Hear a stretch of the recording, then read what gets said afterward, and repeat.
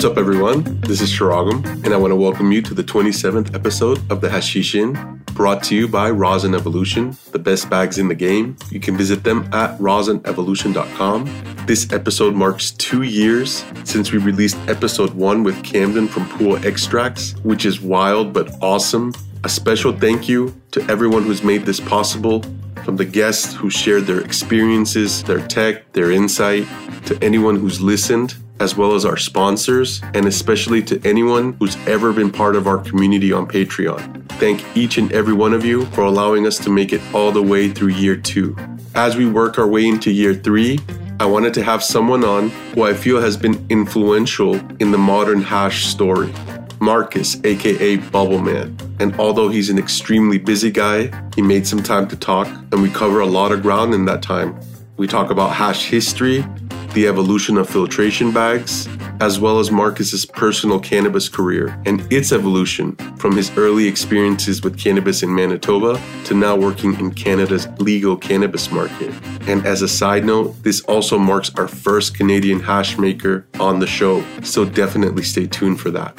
A big shout out to our sponsors and main sponsor, Rosin Evolution, the best bags in the game, who again you can visit at rosinevolution.com or on Instagram at rosinevolution100. If you're pressing rosin, you already have so many variables in play. So do yourself a favor and buy Rosin Evolution bags and eliminate a very important variable in pressing great rosin, your rosin bags. Rosin Evolution makes their bags out of top grade nylon, so that you don't have to worry if it's going to leak any funky stuff into your rosin, especially for those of you looking to go a little hotter. For example, if you're mechanically separating like the homie Rackham's, it's yet another reason to visit rosinevolution.com for all your rosin needs. And while you're there, use our savings code, the letters THI, the number 710, that's THI 710, to save an additional 5% on your entire order while supporting the podcast. Shout out to our homies Powers Plates, the small batch rosin press company. You can visit them at powersplates.com. That's POWERS plates.com, or on Instagram at powersplates. They're going to be putting out some sick new looking plates, and we're going to be doing an exclusive giveaway for our listeners. They're going to be giving away a Powers Plates 4x8 Pro Kit. So stay tuned for the details in the episode, as well as visiting powersplates.com to learn more about the giveaway and to check out their new badass looking plates. And don't forget to use our exclusive savings code, the letters THI, to save $75 off their 4x8 plates. Shout out to 6 Star Society, your solventless apparel company. You can visit them at sixstarsociety.com. That's SIXStarSociety.com, or on Instagram at 6_star_society. If you love hash and you want some gear to reflect that, visit the homies 6 Star Society. They have all things hash, whether you need to stay dry and warm or just looking fly. They have a ton of creative designs, including artistic collaborations with other artists. And as you would expect with a company called 6 Star, all their gear is made of the highest quality material, and it's made to last. So visit them at sixstarsociety.com and use our exclusive savings code, the letters THI, to save 5% on your entire order. And last but not least, shout out to our homies and your thermal jacketing specialist, Pele Polare. You can visit them at pelepolareco.com or on Instagram at pele_polare.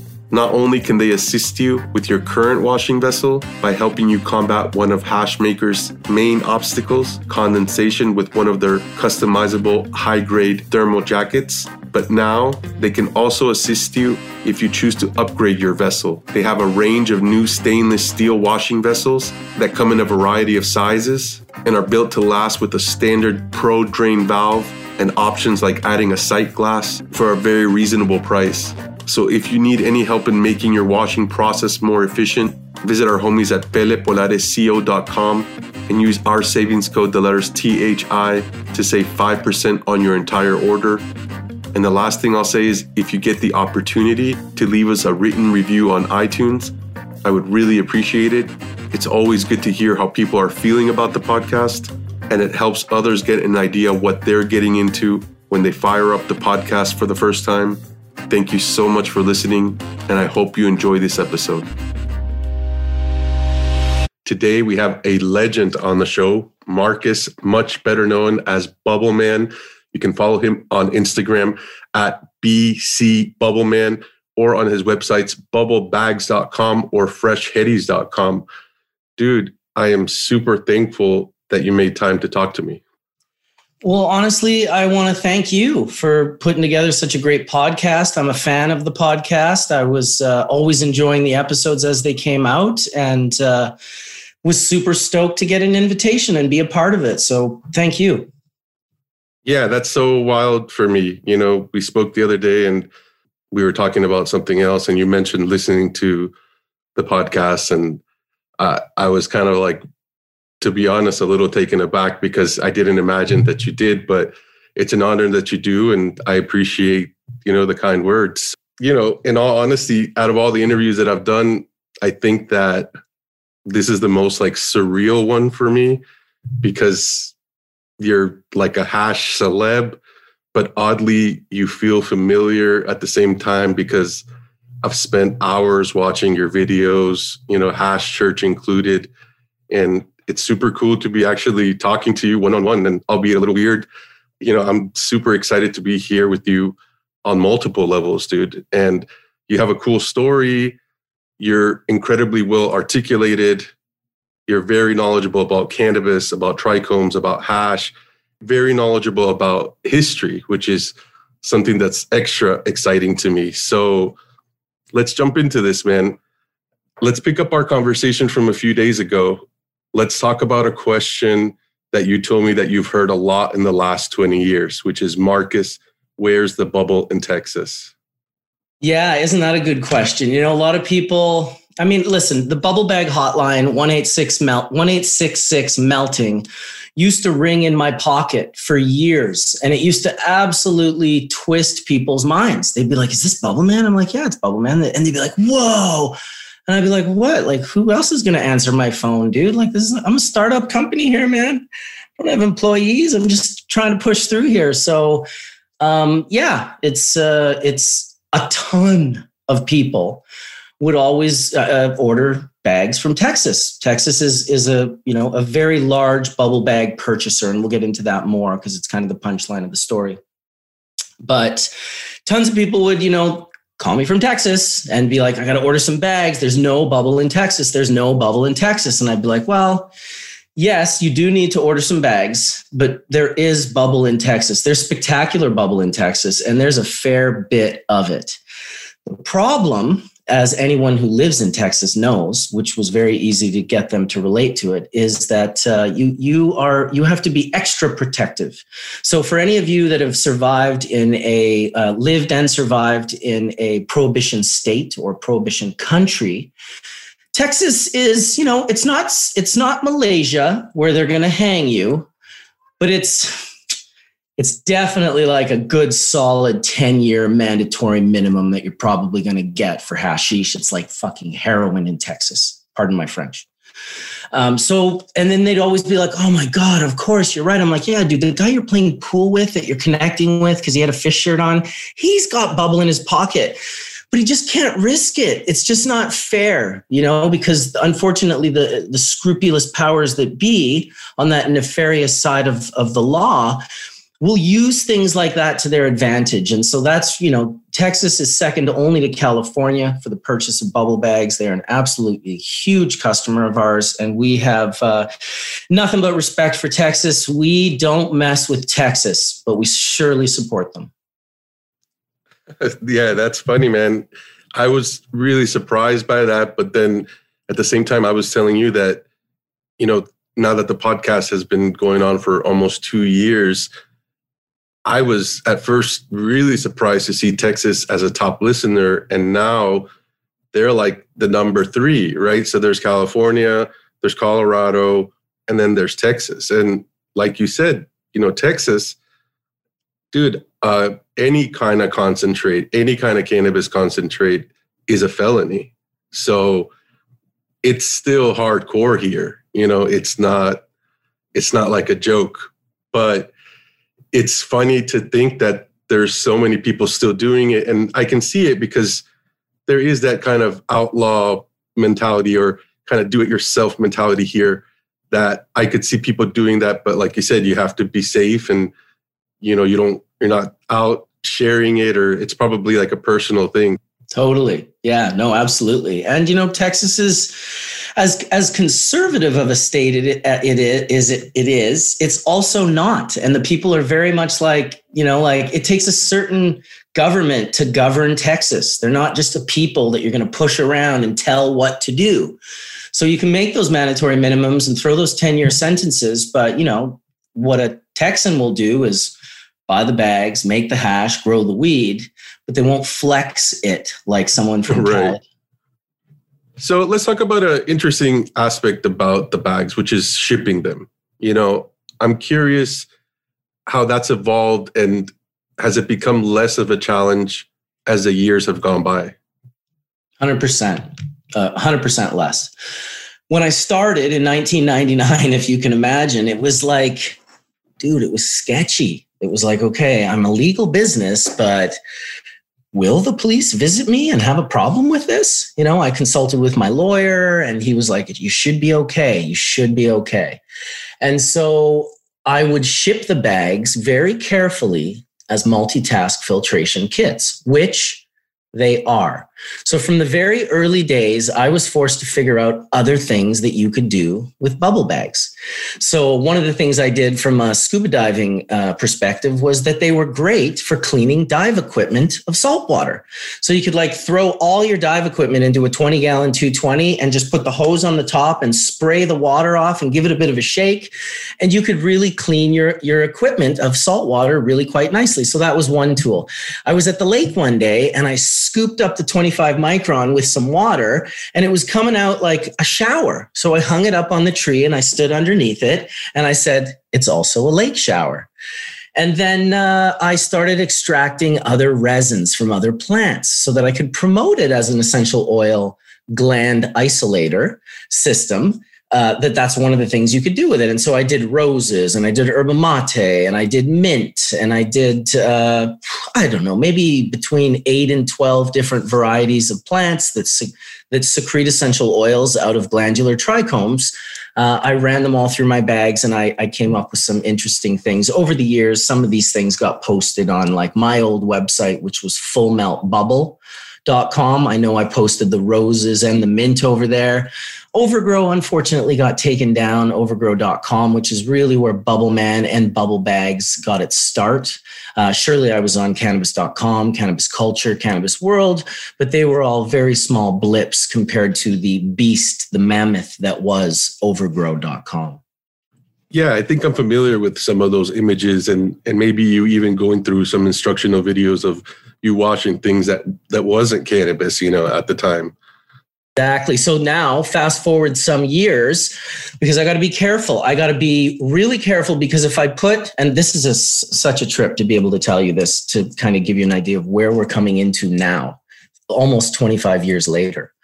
The banks were the biggest challenges. So you tried to get PayPal, but then PayPal finds out what I'm doing. Basically, someone that's my competitor sends an email. Hey, this guy's selling hash bags. Boom, they slam the account, $6,000 US. It's being held for 6 months. This was in the startup of my company.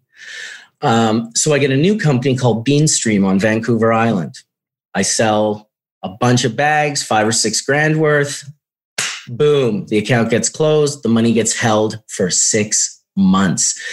Now I'm like, holy shit, I don't know how I'm going to do this. This is crazy. I wasn't actually funding my business illegally as you would just expect someone like myself to be doing, because let's be honest, we know what's going on. That's pretty standard, but right. I wasn't doing that. I had just been arrested some months prior with 16.5 pounds at a roadblock and $6,000 cash. And it was kind of like, I was hot. I wasn't messing around and breaking the law in any way, shape, or form.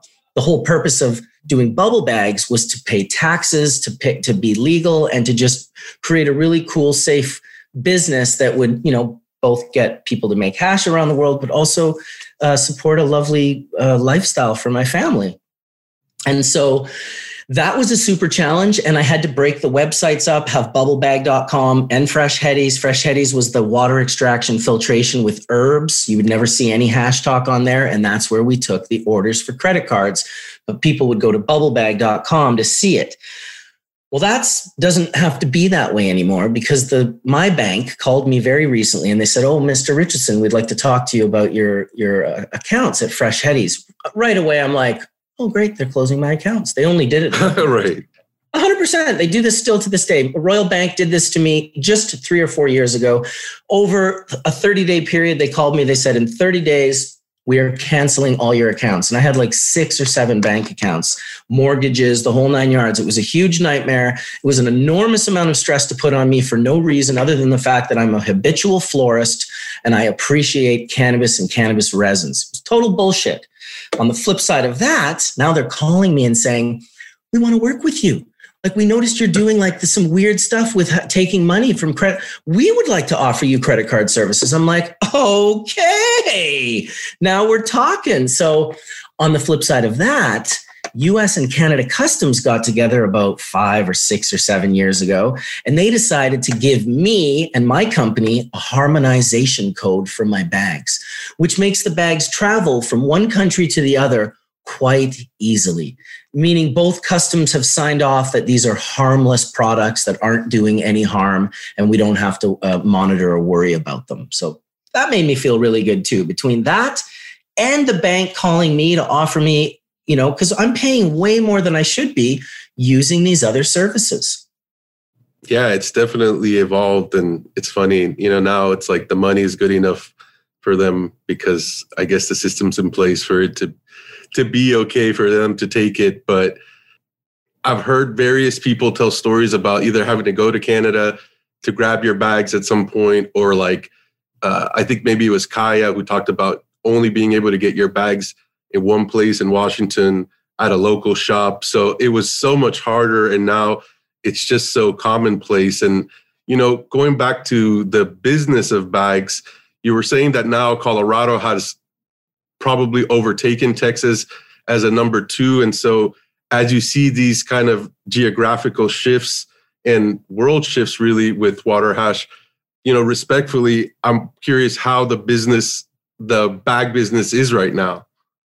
I mean, it's great. It's as good as it's ever been, if not better. I was very happy to say that I worked through my lawsuit that I had going with Reinhard Delp, who was the original patent owner of the ice cold extractor, which all water hash bags are based on. Originally, the isolator bags, which were invented by a good friend of mine by the name of Eldon and Mark Rose, who's my current manufacturer. He named the bags isolator bags after looking at Reinhard Delp's machine. And Mila, who had just signed a deal with Reinhard Delp, decided that when she heard Eldon say 2 5-gallon shaped bags, nylon with a screen bottom in a 5-gallon bucket, and you've got the same thing. Well, the three of them had a light bulb go off. They started to manufacture these bags. It was only a 2-bag system. This was in '98 that the first isolator bags hit the Amsterdam scene. I ended up getting a pair and running them, and it was very hard to make anything worthwhile, as you could imagine, with only a 200 and a 70. Eventually, I would get lucky, and Breeder Steve would give me some shishka berry. I don't know if it was trim or flower. It must have been trim back in those days for sure. It was from the yellow line of the shishka berry. For those that are in the know, there were 2 Afghanis used in that, the red and the yellow. This was the yellow cross, and it was spectacular, and it came out actually like beautiful. It's what made me want to sell isolator bags. We can get into that whole story, why I didn't end up selling isolator bags. But yeah, shout out to Reinhard Delp. He really is. There were people that came before him. Skunkman Sam had the Sadhu Sam's water extraction secret, which was basically a $10 instructional that he'd send you to your P.O. box that said, take a glass mason jar, shake weed and ice and water up, let it sit on the windowsill, scoop off the herb, pour through coffee filter, collect the hash. Also, not the most not the best way to be inspired by water hash, and then the fact that people back then were also taking it and pressing it wet and really even doing it a greater disservice. That's another story altogether. But I did want to shout out Reinhard Delp because he was a big part of this. All the bags were based on him, and myself and Jason from Payload, I believe, were the only two water extraction bag companies to pay out that patent. And it's really unfortunate because when you know the history and you know the story, it doesn't matter who you copied. If you copied a bag set and you innovated it and made it better and all these other things like I did, you still should pay the piper. You should do what's right. And it was sad to see how few of the other companies in the space were willing to pay that man any money. Yeah, I have, a ton of questions about this story. I've heard you tell it a few times, and I'm not sure what parts I want to get into necessarily right now. But before we get into kind of like the historical part of the bags, I'm curious, as being in the industry so long, being so knowledgeable about hash and bags being a big part of your business, do you ever see bags being phased out of water hash making, for example, in systems like Whistler Techs, which you're also involved in? No, not at all. In fact, most of the Whistler Tech systems that are out there collect in bubble bags. A lot of them, in fact. There's still very few that are using industrialized, commercialized stainless steel screens. The bags are easy to work with. I use the labs in my lab every day. We pull 64 to 75 20-gallon bags in an 8-hour shift. And that's just at a business. Now, I could see one day, Whistler Technologies, we are definitely working. We have an amazing team of engineers, and Daniel, the main owner, is an incredible guy, really dynamic. And, he's out there thinking out of the box. And I feel like we've done a good job. We still have a long ways to go in regards to creating more innovation. I'd like to see us working on more bottom spinning versus impeller turning. I like the idea of just checking rather than guessing one side. Why not come at both sides and figure out what truly is the best vortex mix? I never want to stop studying ice, the size of the ice, the density of the ice, how hard you can make it, how well it shears trichome heads off. All of these things are always going to be a focus, but you got to be honest, there's always going to be people at home who cannot afford tens of thousands of dollars who are going to buy a set of bags for $1 or $2 or $3 or $400. Easy peasy, right at home. It's safe. It's easy. You can do that shit in your kitchen while your kid's at the dinner table doing homework. It's safe. It's not a danger to society.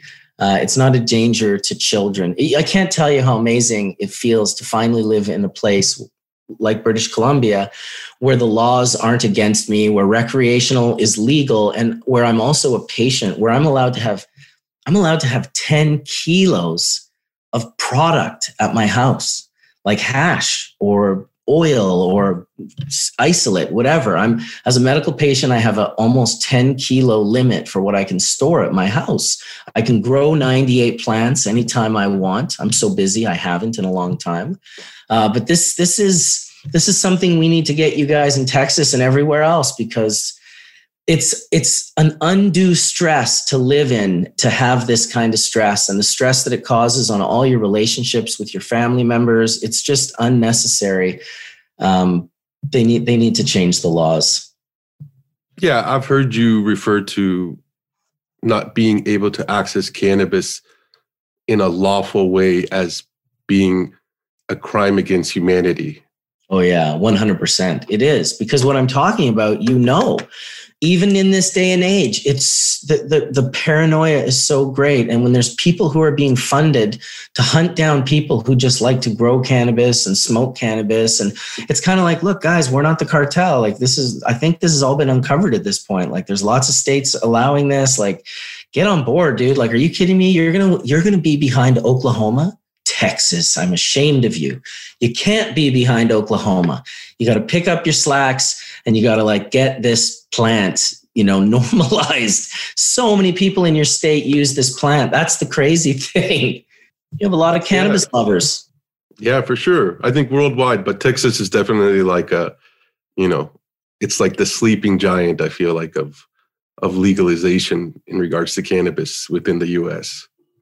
Totally. I mean, I'll be honest. I never thought Oklahoma would legalize. I remember when they gave Will Foster 98 years in prison, and 66 of them were just because he had children in his home where he was growing cannabis. And that's like a point of, like, I really have a point of contention with that. Like, it's okay for everyone to have enough alcohol to kill 10 or 15 children in their house unlocked up. It's okay to have pharmaceutical drugs that could kill 10 to 15 children, sometimes in just one bottle, not locked up. But you have to treat cannabis like plutonium. So I'm not going to stop until that flips and we're on the other side. And then, take alcohol and some of these super dangerous pharmaceutical drugs that kill millions of people, annually between the two of them, and maybe make that a little bit more regulated. And I'm not into prohibiting anything, but, there's levels of regulation as we see. I'm curious, as a parent, with your views on cannabis, having children of your own, what do you think would be an age that you would feel comfortable them consuming cannabis at this point? That's an interesting question. And I'd probably have a better answer if any of my kids had consumed cannabis. I have a 19-year-old daughter who was mortified the whole time she was in high school that I was Bubbleman. So she's definitely not using cannabis. My son is into music, piano, and he's really exceptional at math and physics and chemistry. He's a very good student, getting all 90s in his grade 12 class. So he's into baking, making bread and stuff, but he's Bubbleman style, where he's weighing everything out instead of measuring it in cups. He's using scales with like 2 points on it. So he's got these sorts of things going on. But both my teenagers, like, unless they've totally not told me, which they would, I wouldn't have a problem with it. They've never used it. And my other son is 6 years old. So, I used it at 14. I guess as a parent now, I would have probably been shocked to see my kid puffing herbs at like 14. Although that's when I did. I've sort of been, saved from the question in a sense, because my teenagers don't use cannabis, and it's always like that. They're, of course, Bubbleman's kids aren't huge potheads. Like, what did my parents do? Well, they worked for the police and the fire department. So they were like these government jobs where you were like following the lines, wearing uniforms. And I was just like, I'm going to smoke weed instead, so the way my kids did that were, I'm not going to do that. That's how you rebel against your parents and the things that they do. So. Yeah, that's pretty funny, man. Since you brought up your youth, your parents, tell me a little bit about Ron Hickey and his influence. Dude, Ron Hickey is like my surrogate father. He's like a huge mentor to me. My goodness, even as I tell any story about Ron, I can feel him smiling with pride as he hears the words come out of my mouth about him. And it makes me feel good to make him feel good, because he truly is an absolutely spectacular human being that you can only be so lucky to know him and to have him in your life. And so meeting him at a very young age, dude, this was in like the late 80s, early 90s when I was young, like a teenager. And like, I went to him with like, I wanted to get advice. And this was in a city that was Bible Belt. Like, it might as well have been Texas, for real. Winnipeg, Manitoba. Ron had already done 6.5 years in a federal penitentiary with like the most dangerous people you could imagine for cannabis growing. And then I met him, and he had just kind of gotten out, and he was just still like, he owned hydroponics stores in the city, and he insisted on putting 1,000-watt light bulbs in the front windows to flash out to the streets to kind of let everyone know what he was doing. And all the while just, being crazy Ron, like just, I must have been 17 or 18 when I went into his shop, and he just like took me downstairs, and he's like, all right, cut the shit. I know we're not talking about tomatoes. We're talking about weed. So let's talk about weed. And then he just gave me the best advice ever and like offered to come over and help me. And, he took me under his wing in a way where when I was a very, very young person in Winnipeg, he was bringing me around to like an insane amount of illegal grows all over the city. And let me tell you, the looks of the people who were sitting on those grows when they saw my face, I must have looked 11 years old to these guys. And some of these dudes were pretty hardcore. Like, you had to be hardcore to be growing weed in Winnipeg. And Ron was just helping everyone. He wanted to facilitate everyone to grow weed. He wanted to have everyone to have the best weed. He's so dynamic and so incredible, and his personality can never fit in a room. You just want to be his best friend the minute you meet him. And of course, I get to spend decades with the man and get to be right under his wing and learn how to grow and learn all about his OCDs and learn about how, like, everything's good and rock and roll if you listen, but if you don't, you're going to get barked at hard. And it's funny because I have a video with Ron where he's a little late and tired. We're making dry sift and I'm barking at him, a thing that I learned from him. And man, do I take a beating in the comment sections. This Bubbleman guy's a dick. Just like, Ron and I are close and we have a unique relationship and we can bust each other's balls when the other one's not listening correctly. But to me, Ron will always be the master and I'll always be the student. What can I say about Ron? We could do an entire podcast, and I honestly suggest you do a podcast with Ron Hickey because his stories are untouched. Maybe Skunkman Sam, those two guys, the stories that they have are untouched. No one has that. Hey, if you plug me, Mark, I'll make it happen. Yeah, man, I can get you in touch with those guys, no problem. I appreciate that. Yeah, it's funny. Your comment about the tomatoes brought up the idea of, like, I think grow shops were only able to talk about stuff, under the guise of it being tomatoes. So that was a pretty funny reference, and I'm curious, seeing so many grows back then. This is what, like mid 80s, you said? Yeah, like late 80s, early 90s. What were the grows like back then? Was everybody rocking like rock wool or? Well, Ron created a system back then, which was called the tube system. So he created that round white 4-tube system with the pots in it and the drip system and the res. That was Ron. Like, Ron created that. And so he always had those systems, and he had ebb and flow tables and other stuff, but often a lot of it was like, kind of rock and roll, like the early days before I learned about organics and all Ron now is like all organics and worm castings. But back then it would have been salt newts and, growing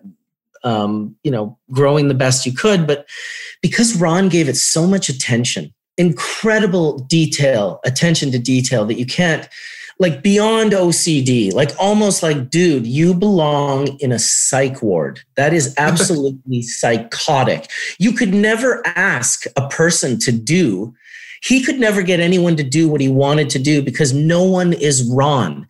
But when he did it, and he would literally do it, he would make sure each and every one of those crops was successful. He'd be driving around all days. I'd wake up at 10 in the morning. I'd come home at 4 or 5 at night. And it happened consistently all the time because he's just like, we got to go here. We got to go there. We got to go take care of these plants. This is having a problem. That's having a problem. And then he'd, kind of be like, hey, listen to me, what I'm telling you. You got to do this and this and this and this. And it's like, dude, no one is as obsessive as you. For instance, as a 60-plus-year-old man, he was growing huge plants in giant pots in his greenhouse. But then one day he was sitting there and he noticed the sun was stronger on his deck. So then he opens up the greenhouse, pulls out every plant, puts it on the deck. But then he notices the sun went behind the trees. So he takes every plant, he moves it again. Well, he's doing this 6 to 7 times a day for an entire crop over the course of months and months and months. Do you understand how psychotic that is? Yeah, he seems pretty devoted, let's call it. Dude, he's awesome. I love that man. And I could talk about Ron forever. He's the best. Yeah, no, that's cool, man. I appreciate you sharing that with us. Touching again on your early childhood, I've heard you talk about playing hockey, taking it pretty seriously. I don't remember if you were like on the elite level team or not, but regardless, you were still waking up real early, being real devoted to it. And I'm curious if you feel like that has translated in your work over time, whether it be in cannabis or not. It would have to, because it was military training. Like it was that high level hockey. You had to try out to earn a position on the team. I would go to the Canadian Professional Hockey School. Before that, I would go to the Montreal Canadiens Hockey School, where Guy Lafleur and Bob Gainey and Larry Robinson and these like professional NHL players were my coaches for like the month. You know, we would do Ironman challenges where we would skate for 10 kilometers, swim for 2.5 kilometers, and run for maybe 6 or 7 kilometers, you know, like a mini Ironman challenge for 11, 12, 13-year-old boys. So I remember working out at 6 a.m. like a person in the military. And I loved it because I loved hockey. I remember like going to this big hill in the neighborhood and like running up it and then running down it backwards and then running up it backwards and doing all of these like man killers and these different sort of techniques that were just utterly destroying me. Push-ups. I could drop at that time in my life when I was 15, 16, 17 years old. I could drop and just do 100 push-ups, like no problem, 100 right in a row. And my son's like 17 now. He's 6'4" and he's ripped and he's still unable to do 100 push-ups just dropping to the floor. So I trained really hard back then, and it taught me, you know, it taught me about hard work, and it taught me about perseverance, and it taught me about reward and how reward doesn't come just because someone says, here, you get a participation trophy because you participated. Reward comes from winning, from succeeding, from getting from one level to another level, whatever your goal is, you know. And in hockey, the goal was a goal, to score goals in the net, you know. But in business, it can be a little bit different. Nonetheless, it taught me a lot about that. I can't deny it. Yeah, and then you had your Abba Zaba moment. I had my Abba Zaba moment when I was 14, and I smoked a joint with Steve McAvoy behind the BFI at Fraser Food Store, a little like, you know, like little mini, like a 7-Eleven, but before that even, it was just like little corner stores. They all had different names. And I'll tell you, that was a revelation. I remember just being so happy and running out with our skateboards and like, woo, we were just like, yeah, huge rite of passage for some young boys that weren't being given any rite of passages by anyone. You know, we weren't on anyone's radar. Unless you came from some religion, you weren't going to be shown a rite of passage unless you created one. And for us, it was that joint. And we got on that bus and we talked and joked. And I remember pushing my hat in and feeling like, whoa, dude, my head is like just being completely 14 and stoned. And I thought it was truly exactly like Dave Chappelle in Half Baked. Abba Zaba, you my only friend.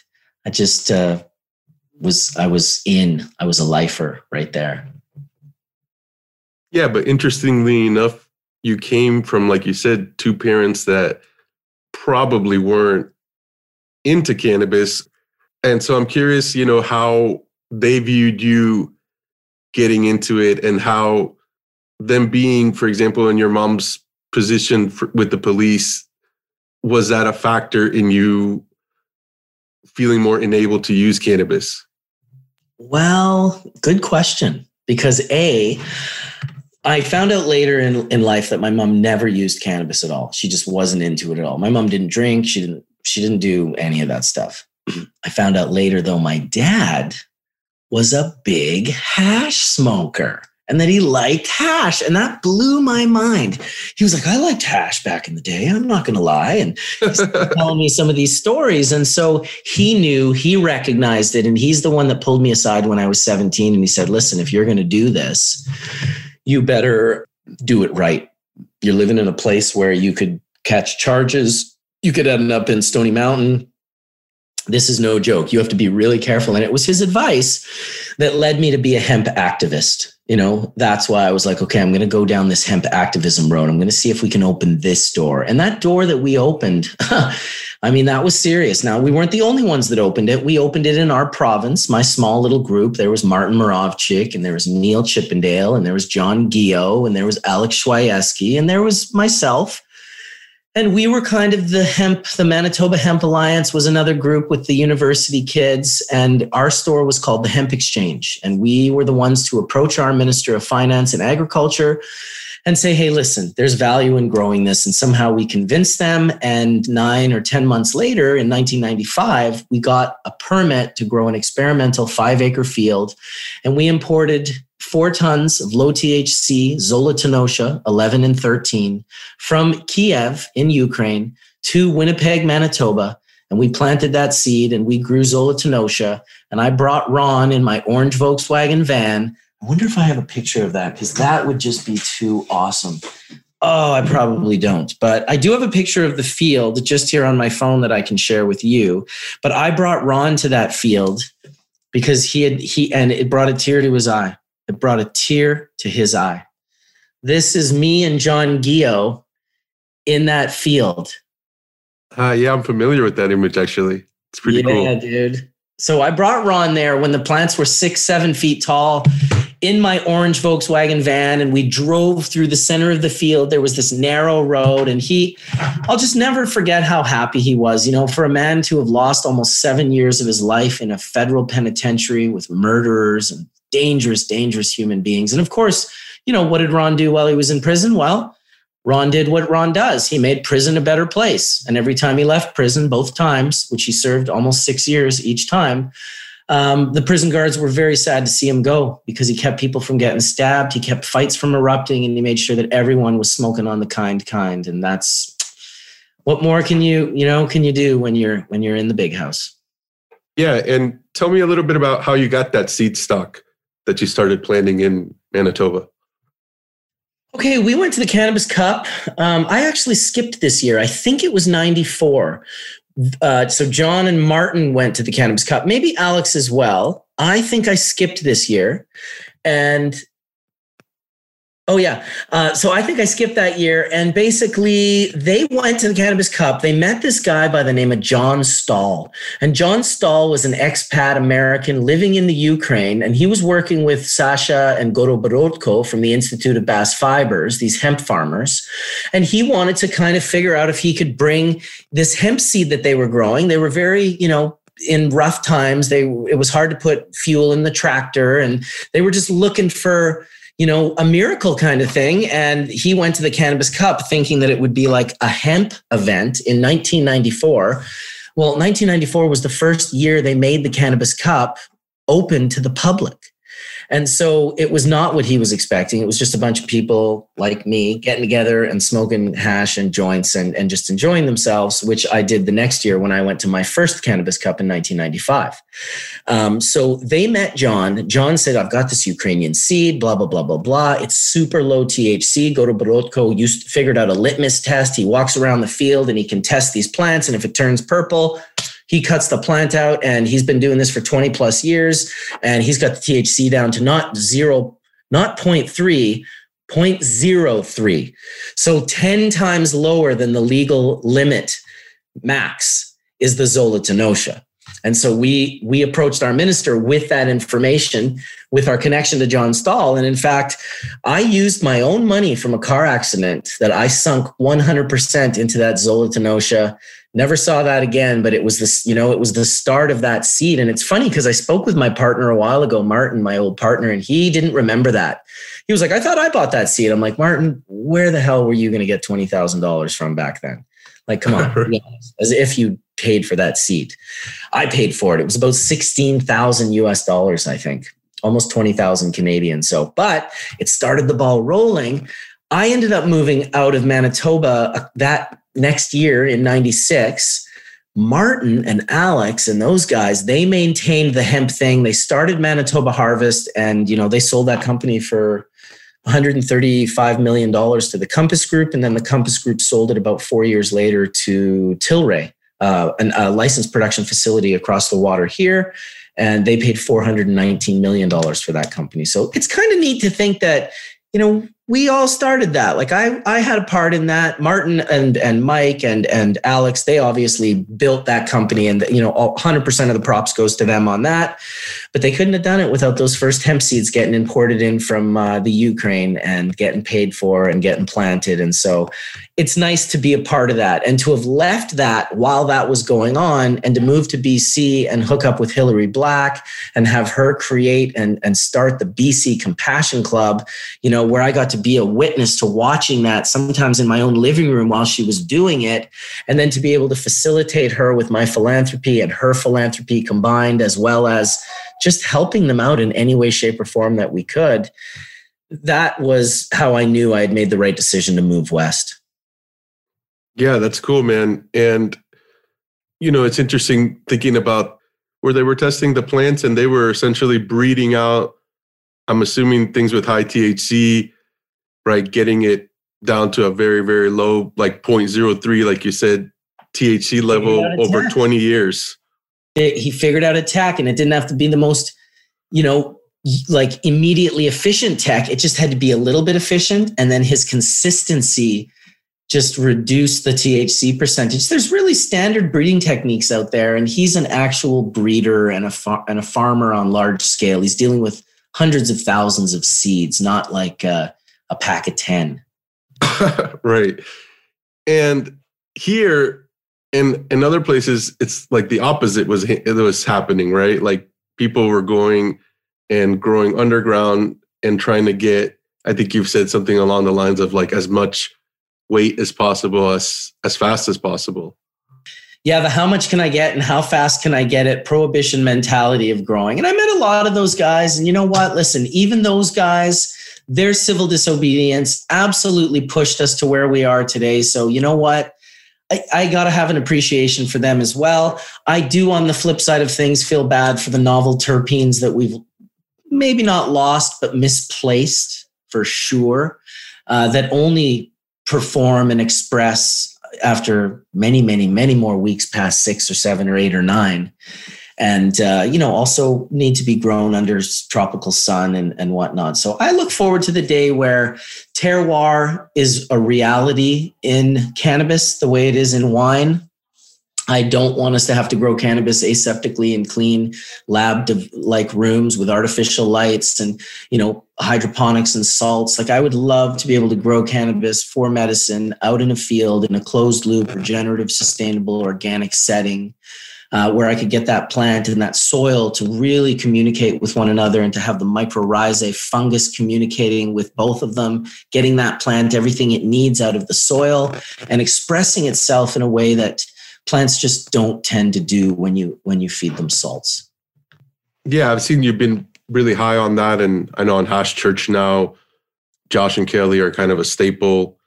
And, going back to the idea of Ron Hickey growing with salts, when you guys were trying to do the hemp thing in Manitoba, what were the growing practices? And was the goal from there always like aspiring to reach something like a dragon earthfly medicine model? We weren't as in the know back then, but we definitely had access to things. I was listening and reading to Terence McKenna. So I obviously had, there were people who were inspiring me. I didn't understand enough about living soils. I wasn't going to be focusing myself on growing. We did go right to agricultural communities, hire actual farmers who practice, regular, not huge, big ag farmers, but some kind of in-between guys.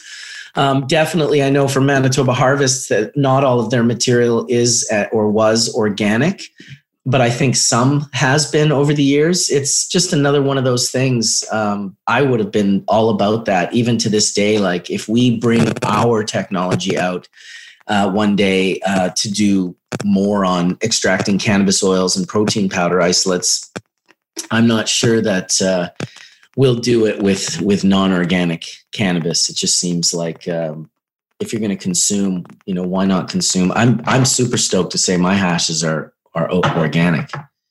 Yeah, absolutely. I mean, I think that's kind of the way that things are trending now. And it's nothing necessarily novel, right? It's actually something that maybe has been practiced over time in different ways in different parts of the world that now is being almost like put together, this knowledge and made into a deeper knowledge. So it's cool.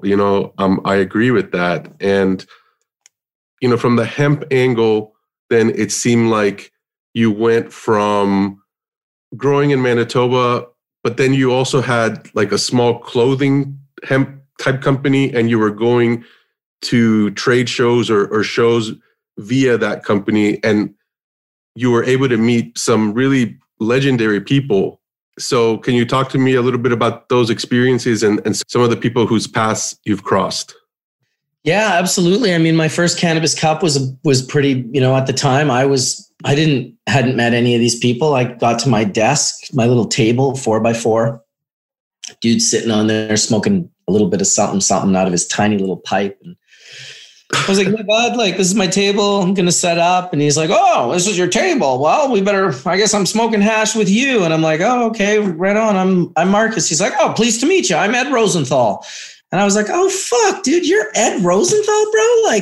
I was growing from his books. We were reading Ed Rosenthal and Mel Frank. Those were the two books that we chose to, and they were really, there were other ones, but Mel Frank and Ed at the time, they were the ones, so that was neat. And I'm like, all right, okay, smoking hash with Ed Rosenthal. I was pretty young. I was all like, wow, I just smoked hash with Ed Rosenthal. I've been friends with Ed for 25 years now. So I'll smoke hash every time I see him. I've hung out with the guy in half a dozen countries, maybe more. He's a wonderful man. I enjoy his wife as well. They're both very nice people. So shout out to Jane and Ed. After that, it was another girl sat down and she introduced herself. Terrible that I don't remember her name, but her father was Jack Harrer. And Jack came over soon after, and he was sitting right next to me. Our booths were right next to each other on the third floor of the PAX Party House for the 1995 Cannabis Cup. And I was there with a hemp company. So of course, those guys were like, they wanted to feel the sweaters and the material and all these little things that we had collected that were hemp. And after that, it was... You were inspired by his book. So, oh, dude, that's a whole story. So we told him right away, we said, bro, we just got our first hemp field grown this year. We we showed pictures, that was 95.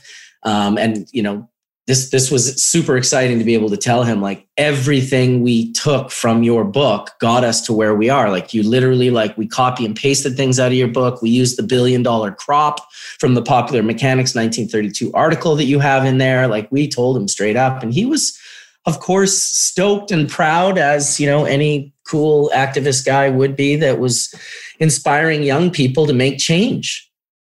Yeah, that is cool, man. And just being able to meet all those really legends, like I said, and have a meaningful relationship, even with, like you said, Ed Rosenthal, and all that coming from the connection to the hemp, but being influenced by their books. And so it's cool. It almost kind of went full circle there. And then at that point, I feel like, we need to talk about Amsterdam as this umbrella, because that's where a lot of things seem to happen for you. So let's break it down. When was your first trip to Amsterdam, and what was the reason behind it? My first trip was November 1995 for the Cannabis Cup. So it would have been the 22nd to the 30th or something. I usually went for 8 to 10 days on those trips. So I went for the Cannabis Cup to sell our hempware and to kind of, they had gone the year before and met John Stahl. So for them, my partners, they were like, this is a great event. We've got the Zolotonosha from here. Let's go again and see who we can meet. And so I met so many people at that event. It was just from Soma to Ben Dronkers to, the Cannabis Castle tours to Neville the Breeder. I mean, I probably would have met Aryan back at one of those cups, 95, 96, 97. He was definitely from, I can't remember what year Franco showed up, but he was also, I remember him from for sure 2001, 2, 3, somewhere in that area. I'd always see Franco. Just everyone. Shout out Franco, man. I was always a big fan of Franco's. Of course, yeah. The last time I saw Franco was with, I believe he was with Aryan, and we saw them. I was looking for some veggie stew on the side of the road in Jamaica, And we kept driving and stuff. Everyone's got jerk chicken. I don't eat chicken. I don't want chicken. I want the Ital stew, man. So I'm like driving and looking for it. And I see the group. I'm like, dude, this guy for sure has my veggie stew. So we pulled over, we jumped out. I was with Tony Verzura, actually, my partner at the time. And we walked across the street, bumped into Aryan, and maybe Dust was there as well.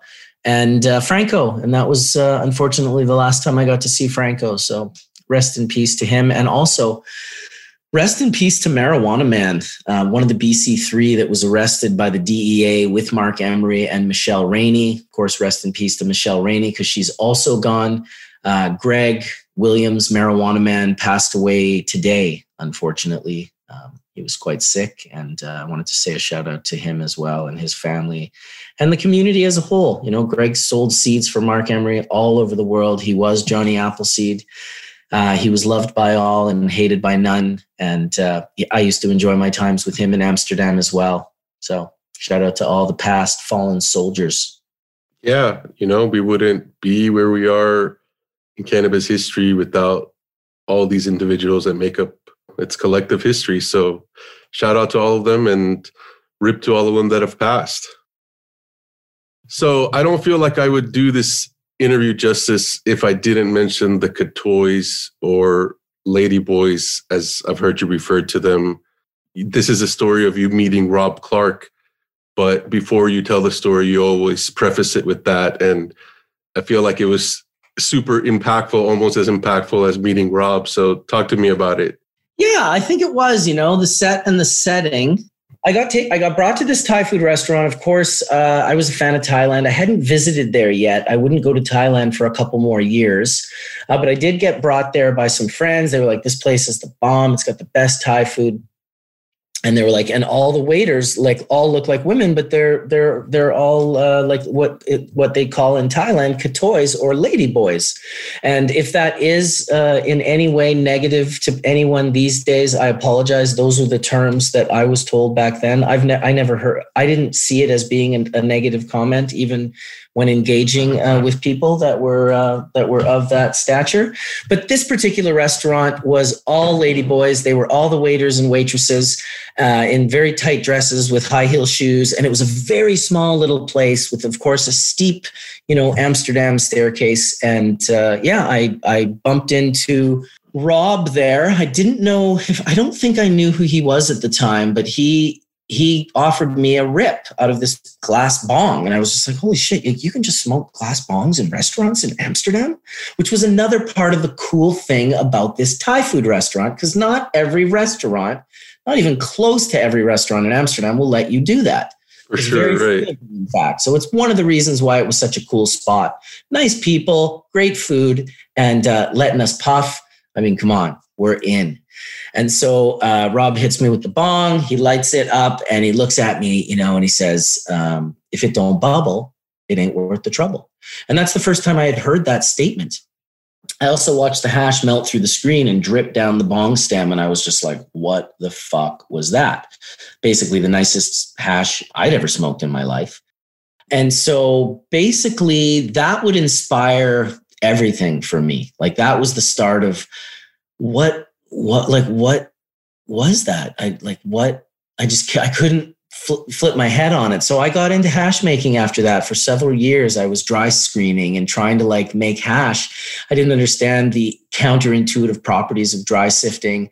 And it wouldn't be until, you know, some years later, about 3 years later, in fact, that I would make my first water hash that would actually melt and bubble.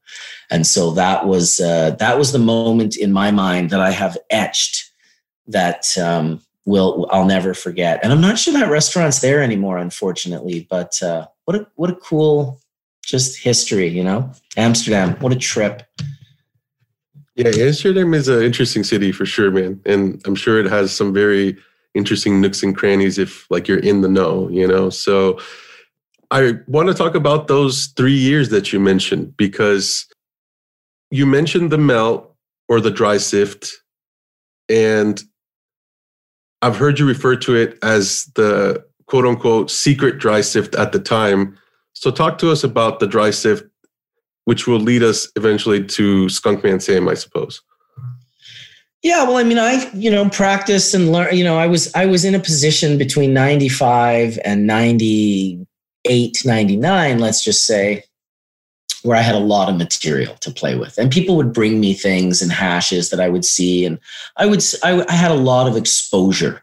And so I would try things and play with screens and, just kind of as a side hobby.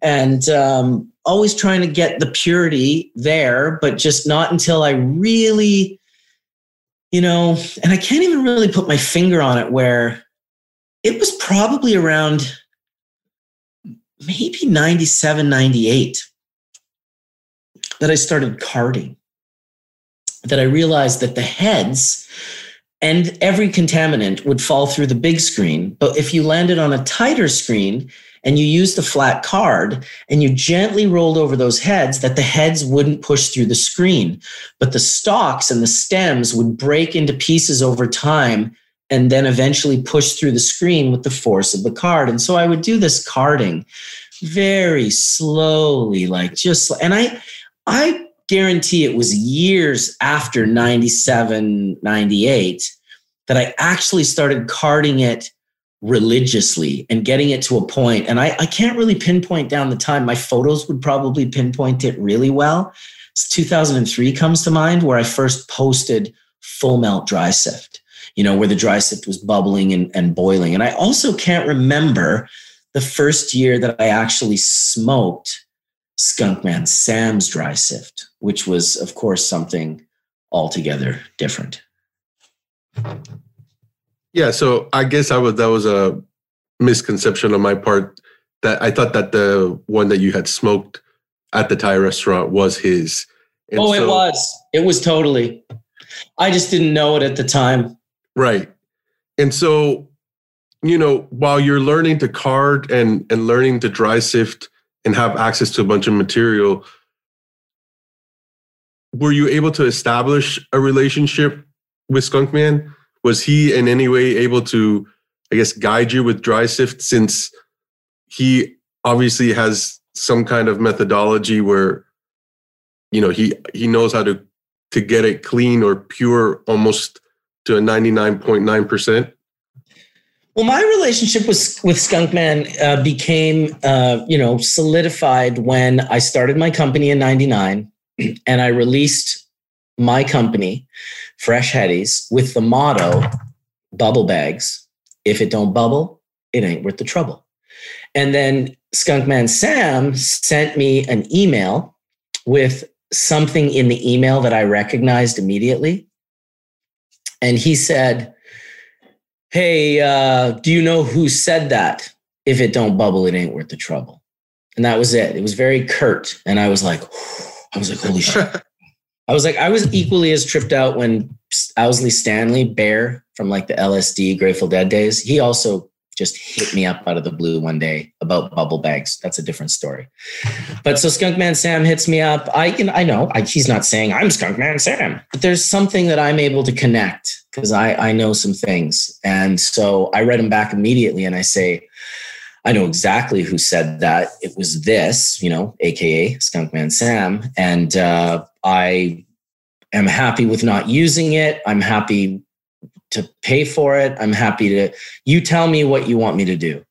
And, for whatever reason, that was the way the professor wanted to be.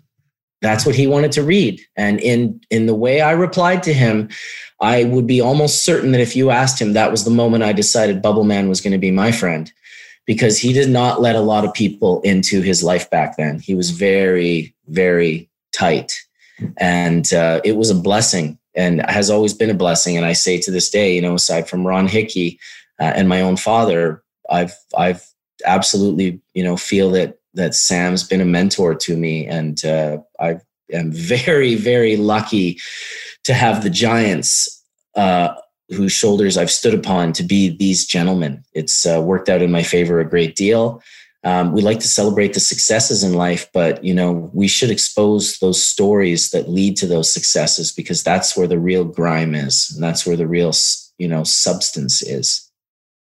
For sure. And to be honest, that's part of the reason that I ask, just because I do feel all these individuals have their place in history. And they're part of Bubbleman, I feel like, in a way, but, back to the sifting, the carding technique, was that something that you developed on your own? And, I've heard people that sift say that carding and getting it to 99% or 99.9% purity is almost an impossible feat.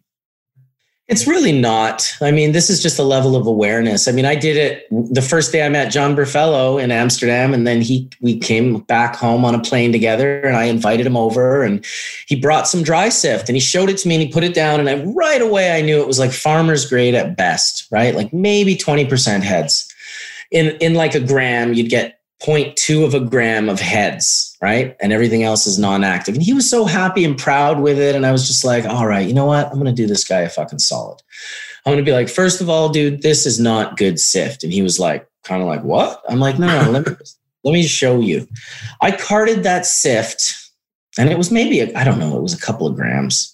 I carded it for 40 minutes, and I definitely got it to like 99% heads. And we melt it in a bowl, and we pass it back and forth. Actually, it's sitting there. We're just doing like one after another.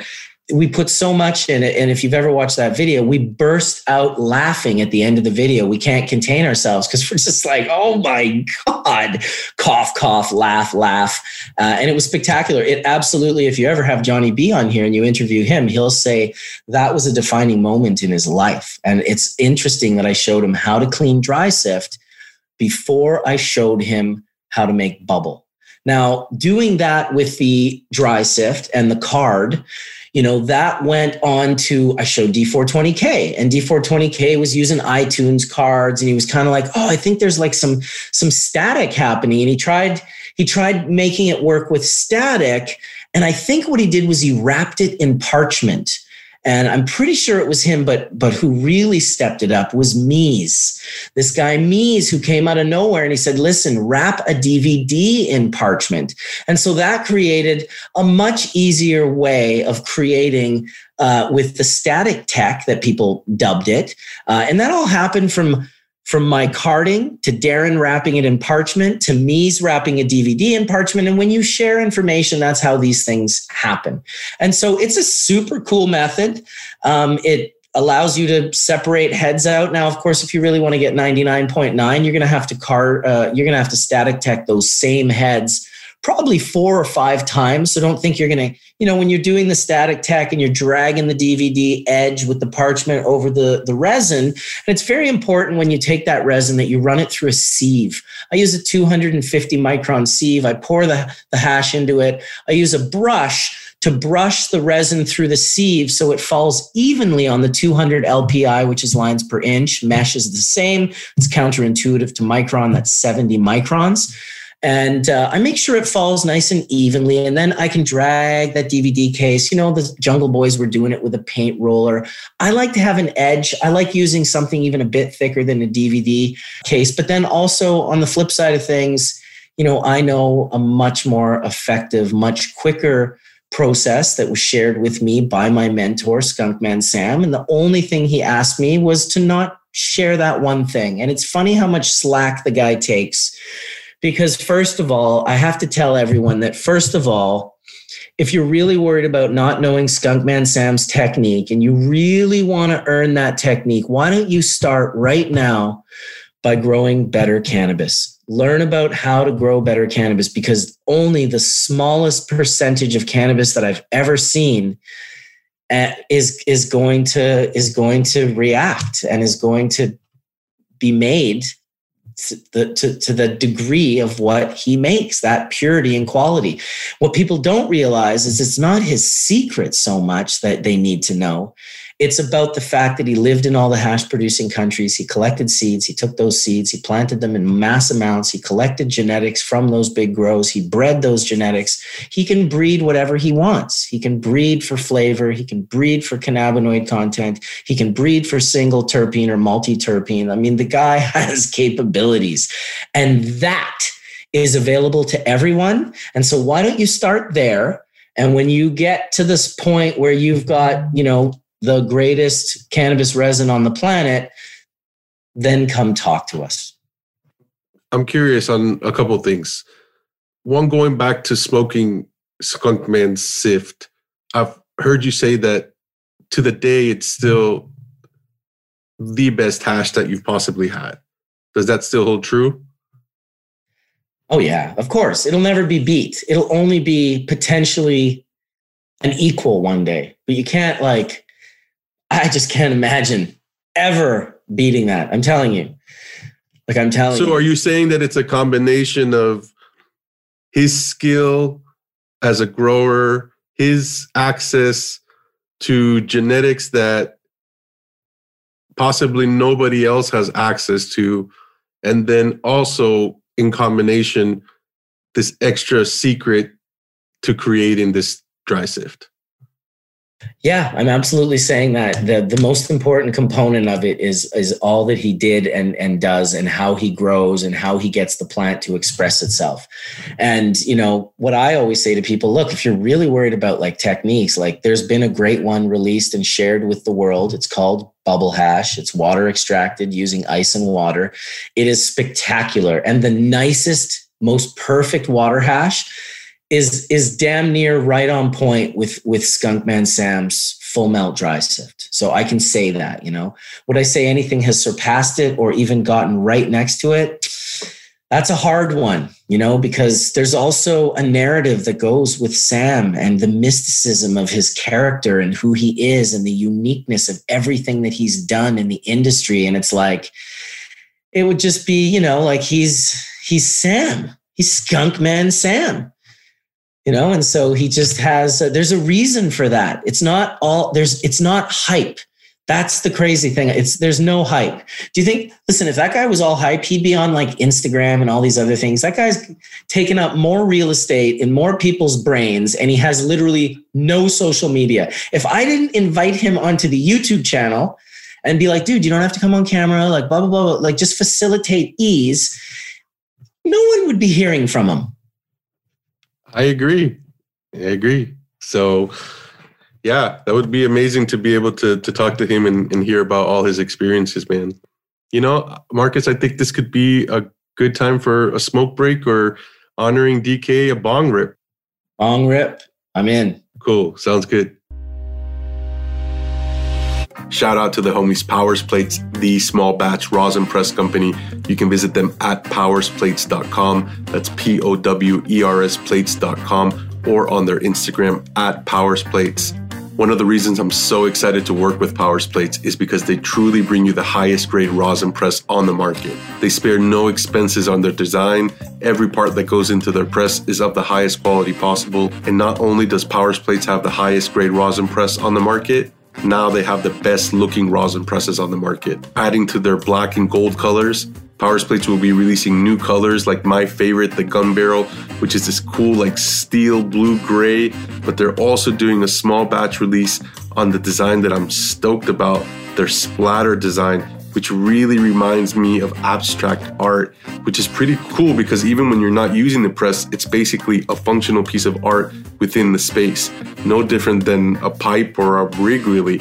And because they're so excited to share their new look and they're just cool dudes, they're going to hook up one lucky listener with a Powers Plates 4x8 Pro Kit in their new unique splatter design. All you need to do to enter is visit powersplates.com, again, POWERS plates.com, and on their homepage, there'll be a submission form. Once you fill out the submission form, you're qualified for the giveaway.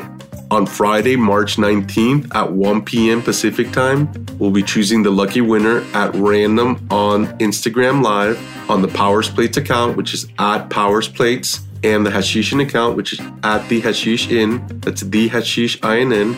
So come check out someone get lucky. It could be you. And again, visit powersplates.com to enter. And of course, if you're in the market for a rosin press and you want the top of the line press that can potentially double as a piece of art, visit our homies Powers Plates at powersplates.com and pick up your favorite hash maker's rosin press. And don't forget to use our exclusive savings code, the letters THI, to save $75 off their 4x8 sets. Thanks for listening, and I hope you enjoy the rest of the episode. All right, Marcus, now let's go and dive deeper into the bag story that you brought up earlier.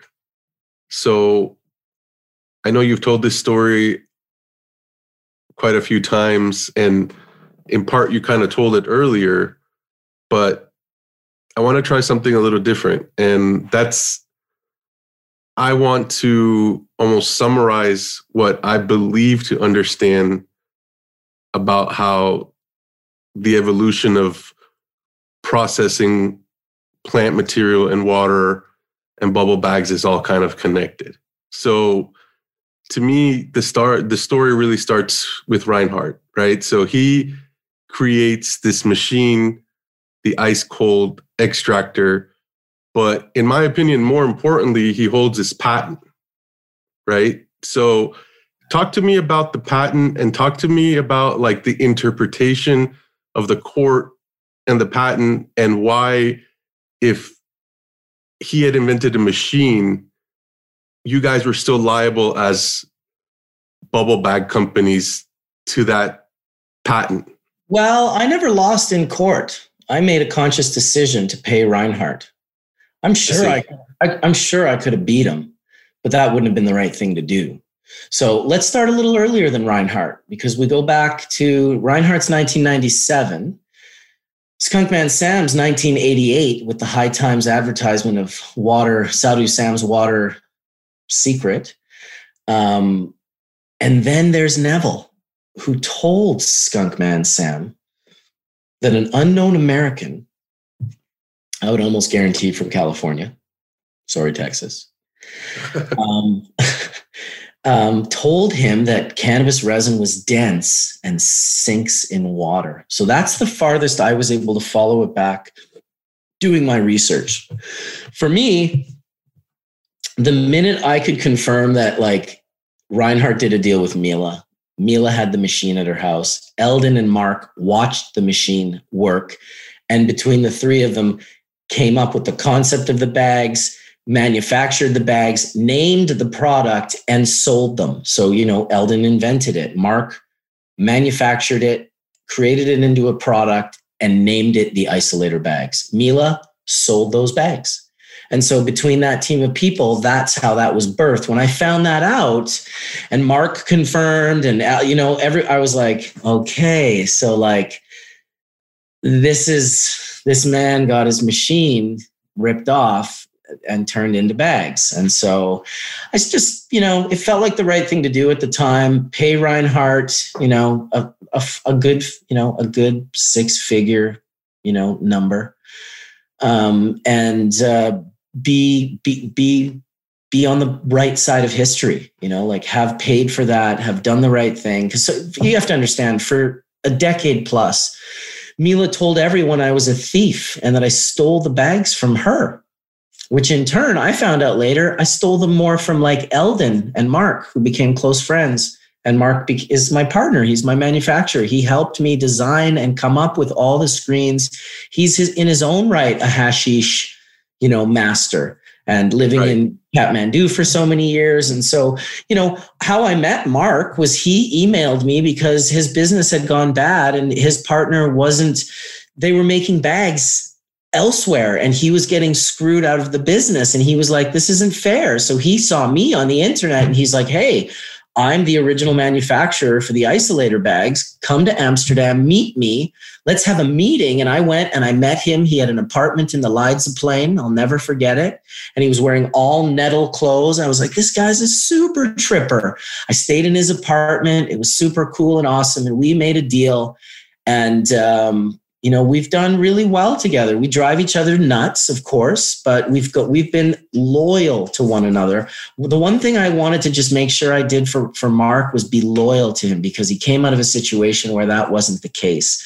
And we've had our ups and downs, but I've never had bags made anywhere else in the world other than with him. And that's my loyalty to him.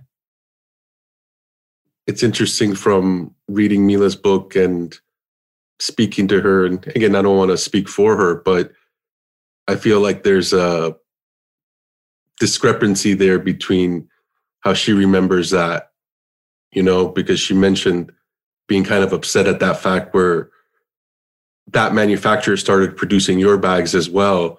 But it's interesting to hear your side as well and him approaching you.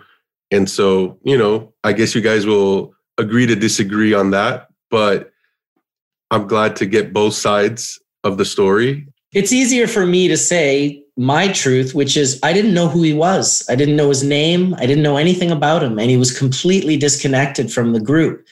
He contacted me because I was putting myself out there in the world as a bubble bag guy. So come on, it makes total sense. He's a manufacturer. Now, he wasn't looking to double dip.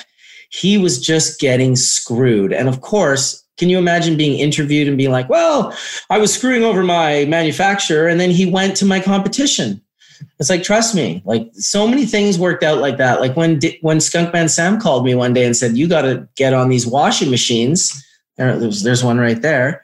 You got to get on these washing machines that Mila's selling. It was the first time she took my name, Bubble, and she created the Bubble later. Well, English isn't her first language. And so I came out with the Bubble Now full page ads. And I said, why Bubble later when you can Bubble now? And oh my God, was that a successful advertising platform? Like it just really resonated with people. People laughed and they thought it was great. And I crushed sales so hard.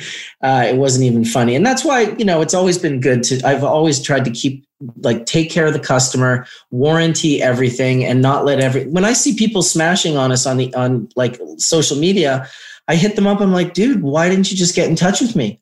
Oh, I didn't think you'd reply. I'm like, well, bro, I reply to everyone. Like, just reach out one day, just say hi. I reply to every single one of my Instagram followers every day. Yeah, which is wild because you have a massive following and I'm sure quite an active DM box. It's enough to make it work. Yeah, I believe that, man, for sure. I thought that thing was really funny how you kind of flipped the, why bubble later if you can bubble now. And that was a really good marketing tool. And I mean, to be honest, I feel like a lot of your company has had success because you've been really good at marketing, and in part, like your educational videos, which we haven't even talked about, those were sharing with the world how to do this technique, which you've emphasized is not a really difficult thing to learn. It's more like following the steps of something. But at the same time, you were using bubble gear while you were doing it. And so that became kind of ingrained with the idea of making bubbles. So I'm curious, when you approached Mila and, you guys had a disagreement on that day for whatever reason, and you wanted to buy, let's say 1,000 units, I think I've heard you say, was that your plan or your marketing strategy to push her bags as a rep in North America? Yeah, exactly. I was not in the mindset of thinking I was going to make my own bags. I don't sew, I don't manufacture, I don't make things. And that's not one of my strengths in any way, shape, or form. I don't have connections to that. So I just went out there. I was like, look, I want to, I guess I was just a little too like, yeah, what's up? I was just like kind of coming from the brokering. I knew how to broker things. I knew how to buy a bunch of things and then sell those things. I was really, really good at it. And I thought, why couldn't I just do it with these bags? It wasn't until I came home with my sort of tail between my legs, kind of bummed out and upset, that my wife says to me, why can't we just make them ourselves? And you have to understand, like, that is so rare for her to just to do that. It was, and it's why I heard her so vibrantly and loudly and clear. And I was like, of course we have to make our own bags. But what I actually said was, well, could we do that? And she was like, yeah, get me like a sewing machine and some material, like whatever, what is it, like screen and nylon and thread and a sewing machine. And then I was like, yeah, but then I need a camera and a digital camera and a computer. And so between those things, with about $6,000, we started our company. I've heard you tell that story, but also tell the fact that there were points where you felt hesitant in following through with that, even though you thought it was a great idea, because you felt weird about infringing on Mila's bags because at the time you believed that they were coming from her.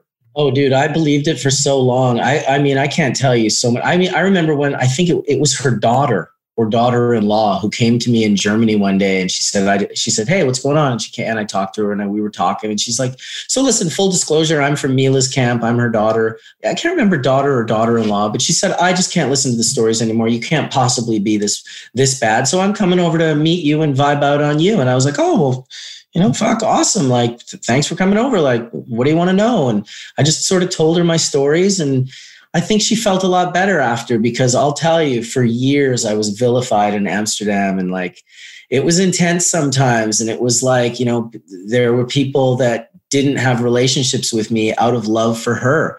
And when I started writing for magazines, she would call the editors and be very upset and get very mad at those editors. And so when I got to hear that she's going around making my life more difficult by upsetting other people in my name, I mean, that was hard on me, man. I'm not going to lie. That was definitely hard on me, but I knew how consistent I was going to be. I innovated those bags. I made them better than they ever were.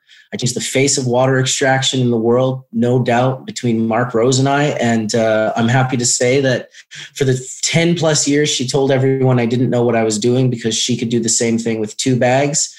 She sells 7 and 8 bag kits nowadays, and she even has 25 micron bags. She claimed 25 micron bags was just to throw away. I produce 25 micron hash in my lab that's 70.4% THC. So was that your first innovation to the bag sets, is adding the 25U?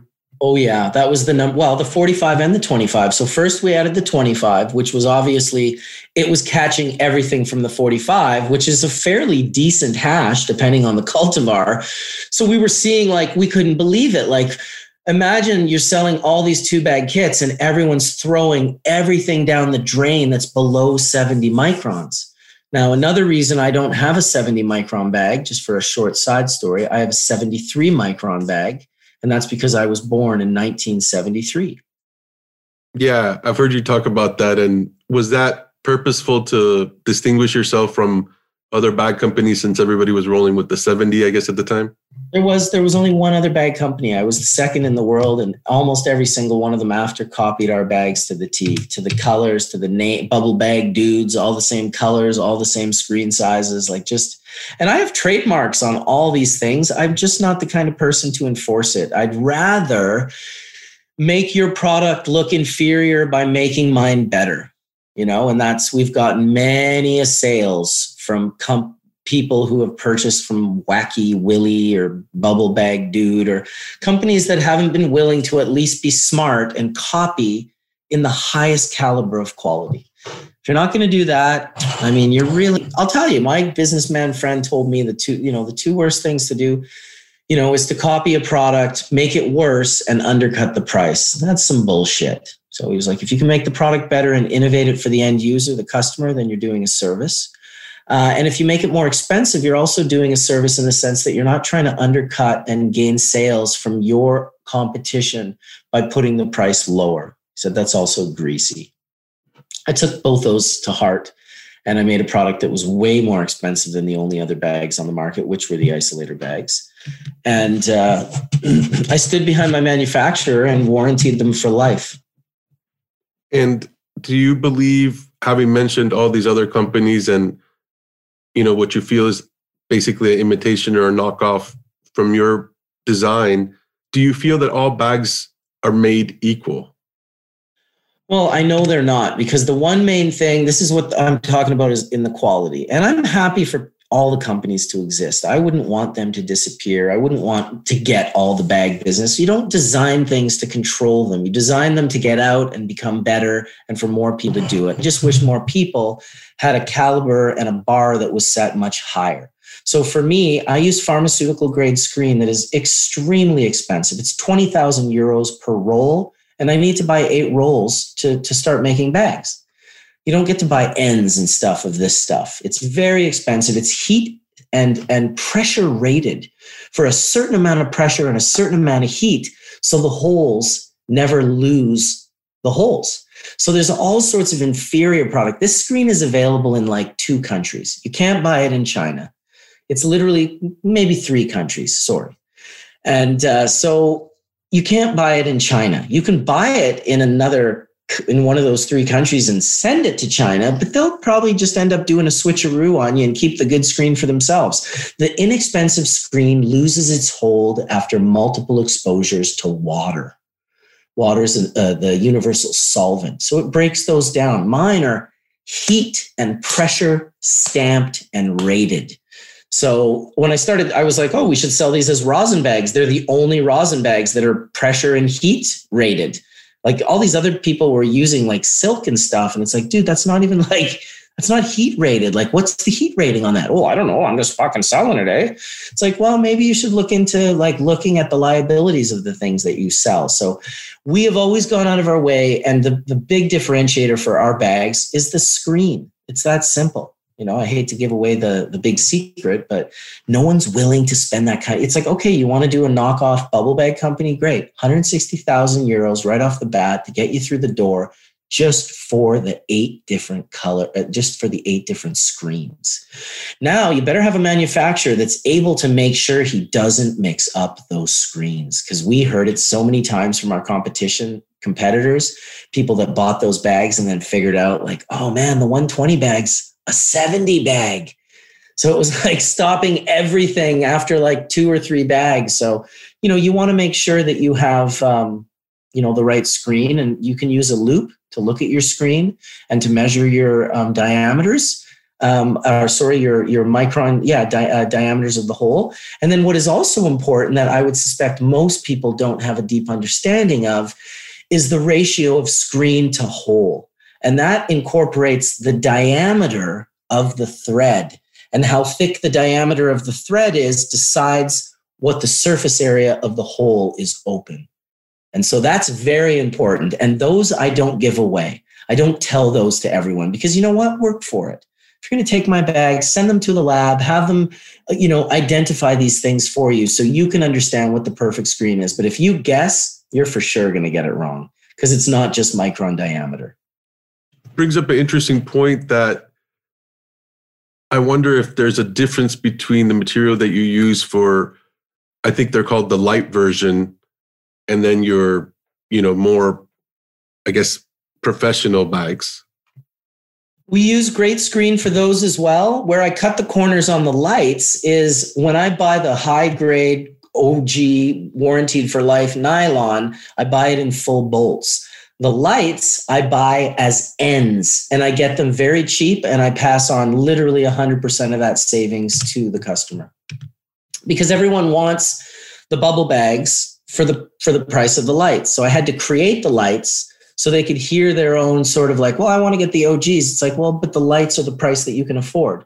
Well, can't you just give me a deal? No, I don't have to, because I created a set that's in your price range. I don't have to sell you my really expensive good ones that are going to give you a warranty for life for half the price of the product. Like when I give a warranty for life, I really want to get the price of the product. And I've also offered a 25% discount for medical patients since the inception of my company. I never held back on that. Yeah, and it's always a little weird for me to ask weird questions, but I chimed into a live that you did a while back ago, and this topic kind of was a hot topic at the time. And somebody said, well, it's fair that there's that difference, for example, between maybe not necessarily the quality, but the grading of the nylon between the 2 bags, but it's not something that's necessarily like disclosed on the item or on the website, and it's almost to be inferred and said due to the price. Would you say that's a fair statement? I remember that actually. See, I don't run the website and I don't keep all this stuff, but I do remember that. And that was in regards to like a percentage of difference for the screen, where it was like, oh, the screen could be like a 30 micron instead of a 28.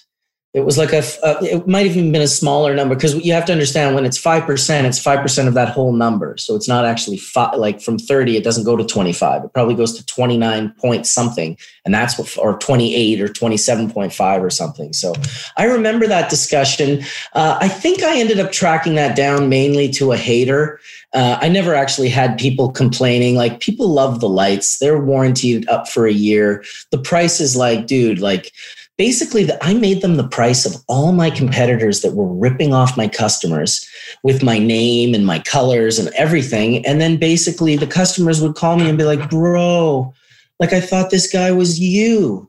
And I'd feel so bad. I'd be like, okay, well, shit. Like, so I thought, why don't I sell lights to those people? So if they want to get, no one wants to spend the full price. And I'll tell you right now, everyone pays twice that, because they buy the lights first and then they buy the originals. And so you end up paying way more than if you would have just gone and bought the originals.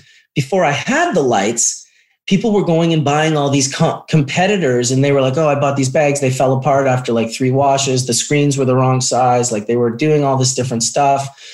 I'm like, listen, I'm not going to pretend that I haven't had a bag sewn the wrong way in my history, that we haven't had material flake off from some of our nylon. These are things that have plagued us for years. It's why I offer the fucking warranty. It's not because I think we're perfect. It's because if we're not, I don't want the customer to pay for it. I want us to pay for it. So for any of you listening out there that have ever had the one problem that we have had a problem with, especially in the beginning, which is the flaking of the material, you just send a photo. It's very easy. We'll send you a new bag, like, no problem. And I hope I didn't duck that question, but that's all I really knew about that. I kind of honed in on that for a little bit. It was mildly uncomfortable. And then I can't remember exactly who it was, but I'm certain we ended up honing in on that weirdness as being some random hater, because I'm super easy. Like, if you feel you got, like, I've given people money back if they don't like their bags. I'm just like, all right, well, whatever. Because they're so rare, and it's only people who just really want to like get free bags and get their money back. And I'm like, you know what? If you need that bad, then maybe I should be helping you. You know, if that's your hustle. That's funny, man. Speaking of trolls, I want to talk a little bit about Breeder Steve. What can you tell us? Is Breeder Steve a troll? That's what I heard you say in an interview, at least on the internet. Okay, well, I was probably mad, but what I will say about Breeder Steve is I was always a good friend to him. I thought that he was a good friend to me, but, fairly, well, not super recent. I think the last text I got from him was he was upset with me because I was friends with Ryan Lee. And I just thought, like, what the fuck? Like, what? Like, Ryan Lee, Chimera, like this wonderful human being who's done so much for cannabis. And, so and I won't get into the details, but it was fairly hypocritical, the reasons he didn't want me to be his friend. And I just kind of felt like the last thing I said to him is, I said, I hope you get help with your mental health problems, because this isn't you. I've known you for long enough. And he's, there's quite some people in his life that he's alienated in the last few years. I wasn't the only one. I wish him the best, obviously. He was always someone who appreciated resin and flower, and that's really how I connected with him.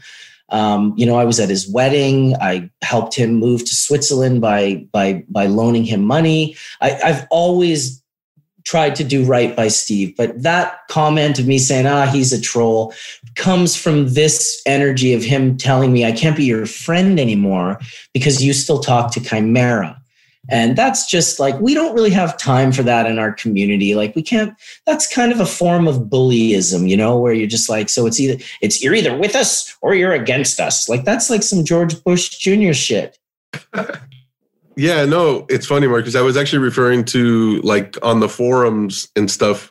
I guess he was one of the introducers of the forums to you, and you didn't know at the time that he was one of the guys trolling on there.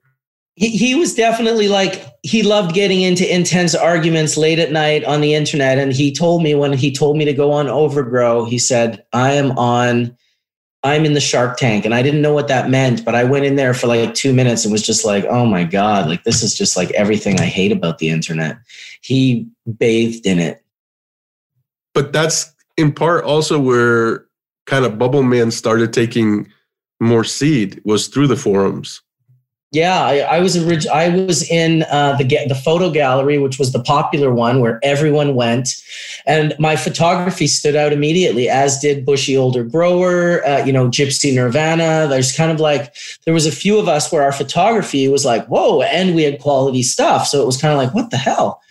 And that started to build. Shebang, who created the website, the guy who wrote all the code and stuff, I became friends with him, and he said, listen, I want to create a hashish forum just for you. And that was the first hashish forum that had ever been created on an online board.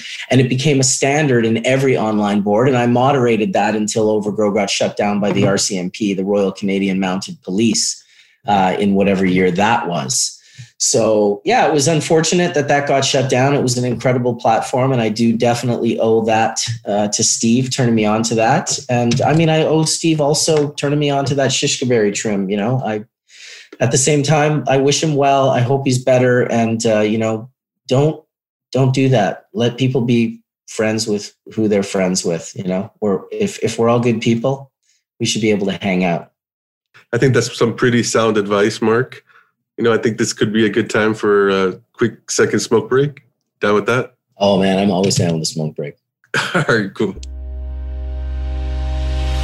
I want to take a moment to thank the people that have made up our community on Patreon throughout the last year, and especially grateful to each person that's currently contributing and allowing us to produce episode 27 with Marcus, aka Bubbleman. I also want to take an additional moment to give a special shout out to some of our top contributors, including Kevin of Lifted Indina, Kyle the Full Melt Fiend, Dan D. Pesci 44, James the Casual Cultivator, Mario in Illinois, wishing the homie Adam from Mission Hill Melts a belated happy birthday. Shout out to our good friend Jen Doe 420 now in Maine, David from Totem Solventless in California, Haji in California, Big C in Wisconsin, Manchu Gardens in Denver, the homie Mikey from MTS Gardens, Hash Headies in SoCal, Deal Grows, the boys on the Big Island pressing for show, the good homie Chris, the real Cannabis Chris, Terp Wizard in Michigan, Ryan, aka Pickin' Slims in Michigan, Rackham's, Whitewater Hash in Oklahoma, Lord Zippers, Sunday Melts, Anthony in Michigan, Joshua in Puerto Rico, Boris from Papa Select, and David from Rosin Evolution. We appreciate every single one of you. Thank you for listening, and I hope you enjoy the rest of the episode. All right, man, let's hop around. Talk to us about picking up Slinger off the side of the road, going to a fish show at the Gorge. All right, cool. So I've rented a car. I'm trying to get over the border. I've already been shut down so many times. I got shut down from seeing the Grateful Dead like multiple times. I had tickets I had to give away because the border just kept nailing me and not letting me in. And so one day, Fish was up here. I think this was 98. And I just sort of was like, I'm going to rent a car and I'm going to go over with all the fish heads. And I'm going to look so straight and good and clean, especially in this literal wook like caravan, right? I'm just like trapped, like 40 wooks in front of me, 400 behind me, and I'm going through and I get waved through. And I'm like, holy shit. So I go and see I went and saw a couple of shows. I thought I saw Portland and I thought I saw the Gorge, but I'd have to look back on the year, and it was definitely 98. And I'm driving super type A. I never turn around. I never go back for gas. I never if I have to go to the bathroom super bad and I pass a bathroom, I'm waiting for the next one. I don't turn around. And I blow by this kid and he's on the side of the road. He's a total like lot rat. He's just like a kid, like a fish kid. Like I'm like, there's my people. Like there's my guy. And I drive by and I just kind of feel a weird energy. Like I'm like, I think that guy needs a ride. And I'm like, he's standing out in front of, on the wrong side of the road, in front of an A&W.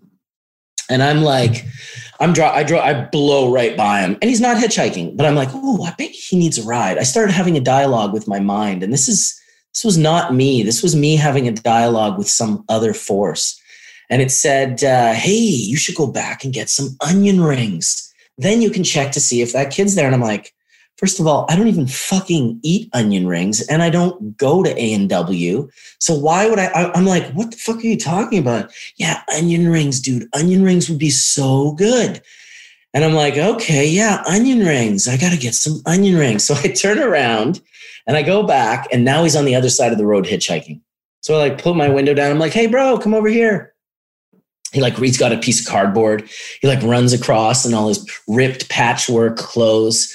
And he's all skinny and pale. And he runs over. He's like, hey, dude. He's like, what's up? What's up? And I'm like, well, are you going to the show, obviously? Like, you heading to the gorge? He's like, yeah, dude. Fucking car broke down, man. I need a ride. I'm like, bro, you know what? I was just going to A&W to get some onion rings. Why don't you come with me? So I literally took Slinger into A&W, stood in line and bought fucking A&W onion rings. And he gave me a marble. I don't know if that marble's in here or if that marble is somewhere else in my house right now, but he gave me an amazing ohm marble that I wore around my neck for years until it broke, and I still have it now. I just need to get him to fix the piece, and that's, probably never going to happen. But he gives me the marble. We kind of connect. We go back out to the car, and then he drops the bomb on me. He's like, hey, can we give my friends a ride too? And I'm like, fuck.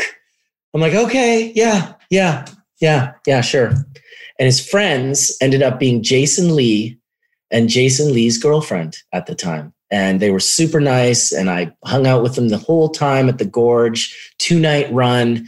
We ate something. I can't remember what psychedelic we ended up eating, but I tripped out with Slinger and we puffed and we just like connected in a really great way. And we actually figured out not too long after that, because after I picked him up, he messaged me or phoned me and he said, I think you know my roommate.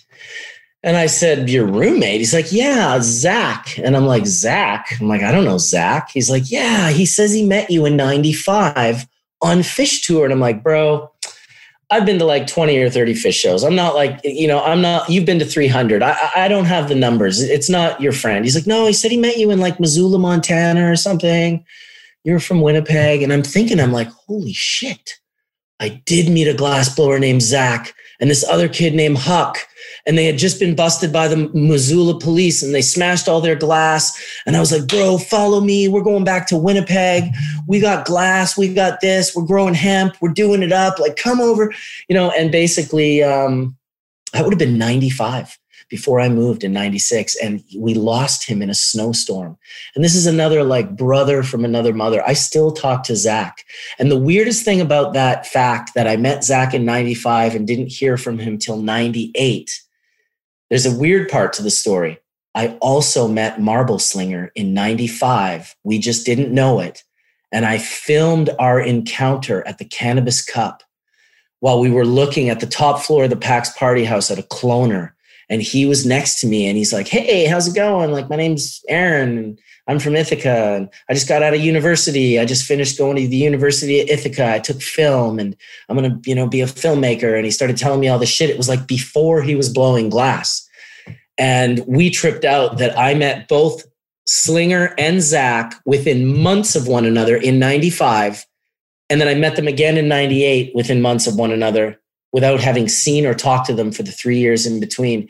And there was a third guy named Smiley Steve, who I also met in Amsterdam in 95 in the same like 1 to 2 month period and didn't see again till 1998 when I saw him, Slinger, and Zach all independently of one another 3 years later, within 2 months.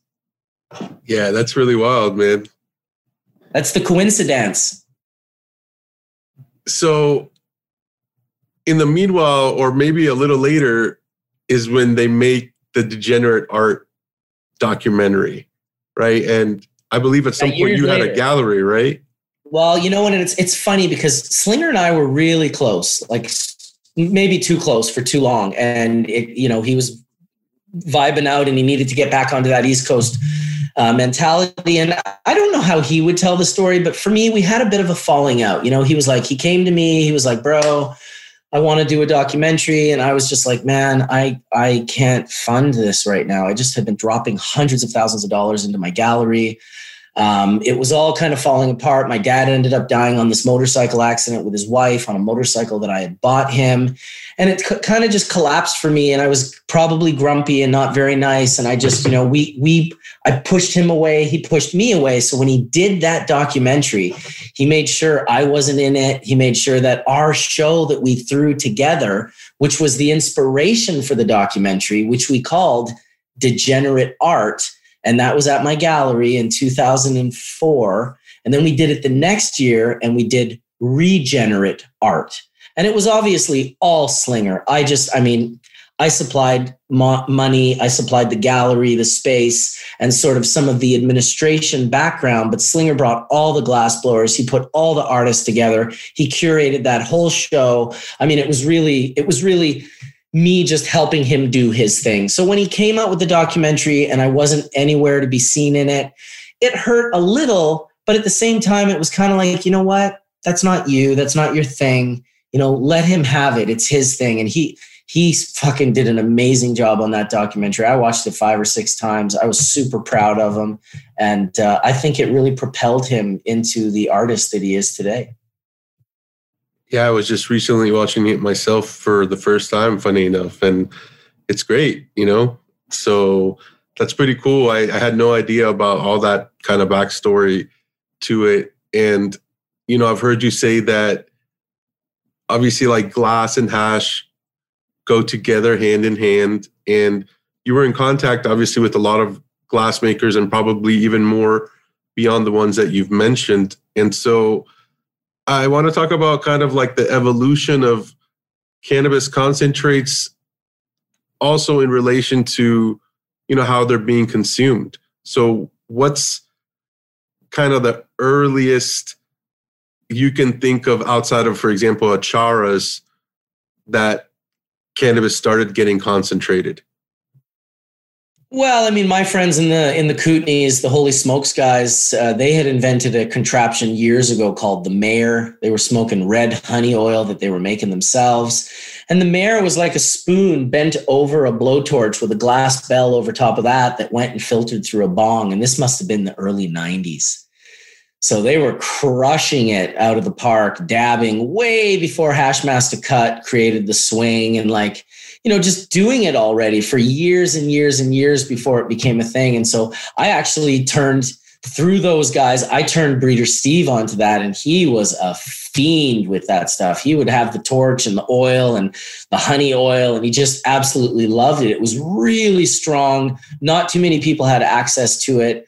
But it annihilated people. It absolutely like the hot spoon, and it was just like terrible in that sense. So obviously, eventually that turned into the Hashmaster Cut titanium swing, and then titanium nails, and then quartz nails. But we were dabbing in the early to mid 90s for sure on things like honey oil and cherry oil.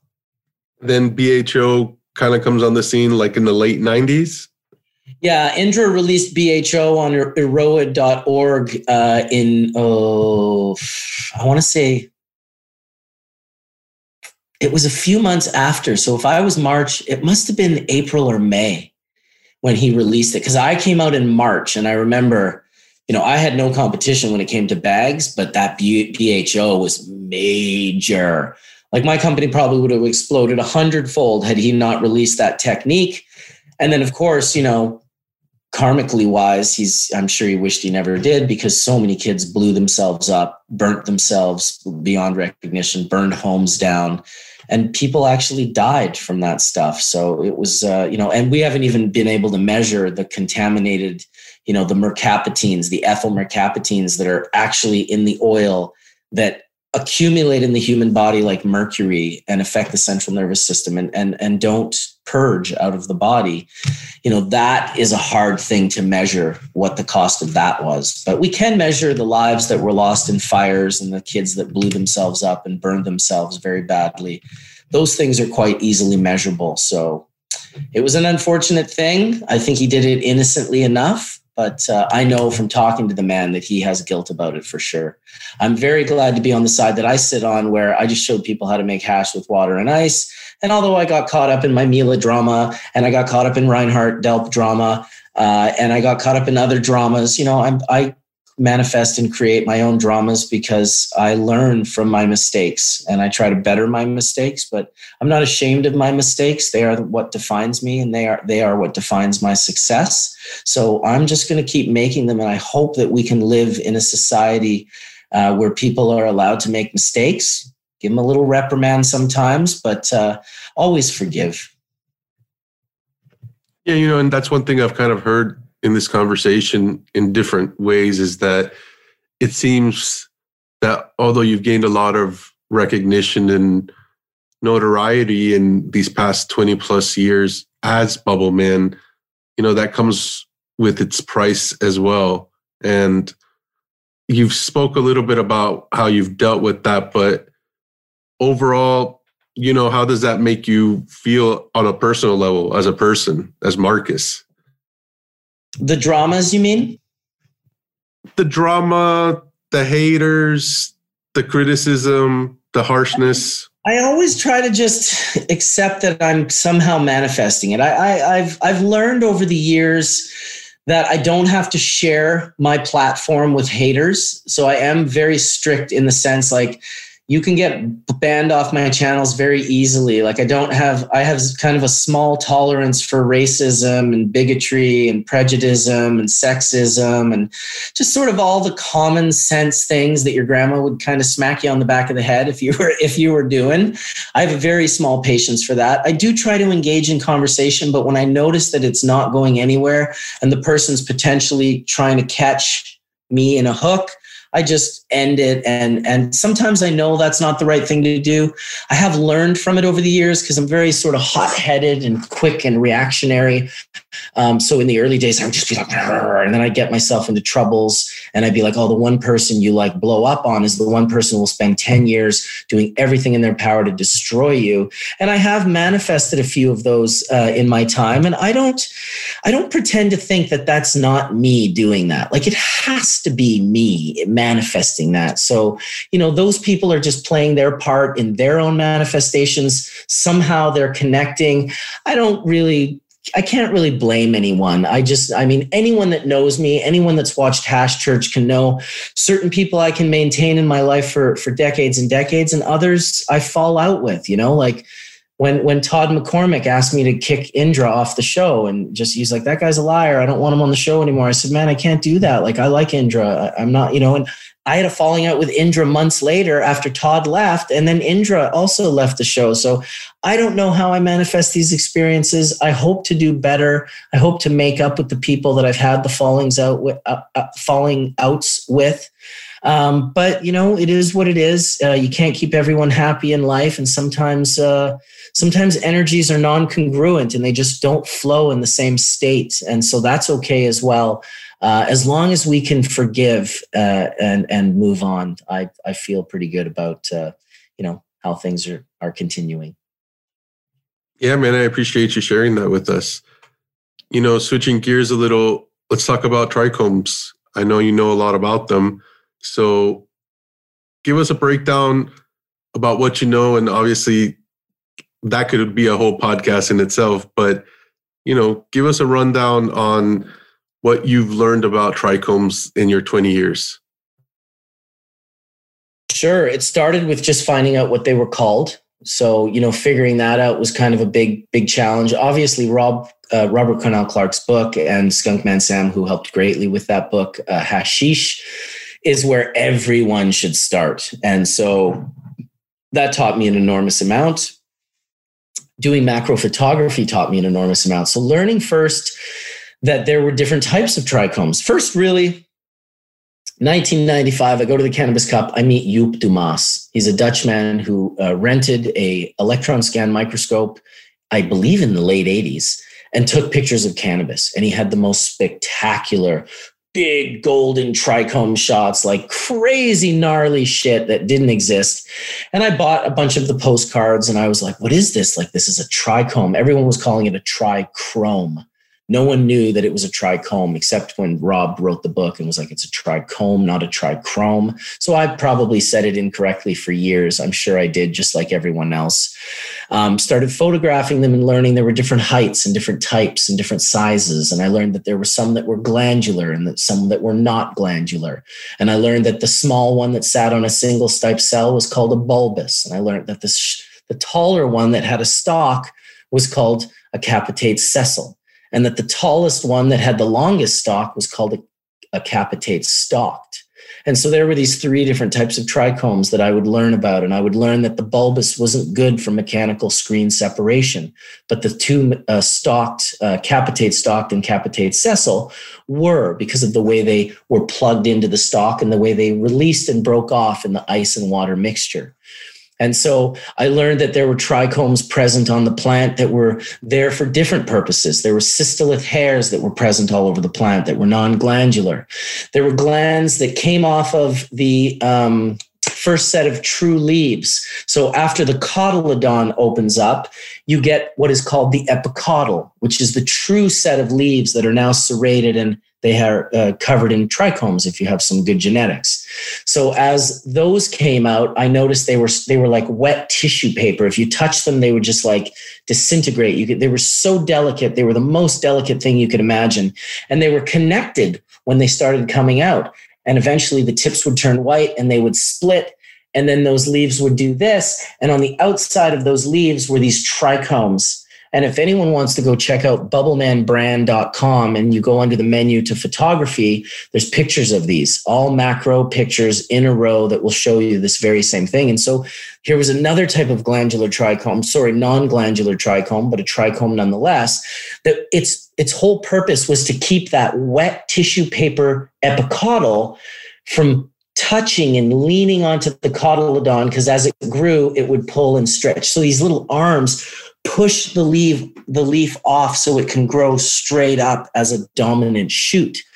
And so I learned that, inside the trichome, there was a science going on that in that big ball, there were these things called organelles. And there were two types of organelles. There was a vacuole and there was a, what was the other one? Plastid. So the plastid produces phenols, which are alcohols, and the vacuole produced hydrocarbons, terpenes, which were hydrocarbons. So alcohol, phenols, hydrocarbon, terpenes are the building block that push up into the upper fibrous mat of inside the trichome. And with UVB light cooking down and your frequency of light, you're going to start producing CBGA, the first cannabinoid that is produced out of all of them. And from that stems the entire terpene profile and the entire cannabinoid profile. At least that's what science says today. That's the most updated science that I have on it. And it's exciting to realize one day we'll learn even more about this amazing plant and the resins that it secretes. Yeah, I'm right there with you, man. And what does the size of a trichome tell us?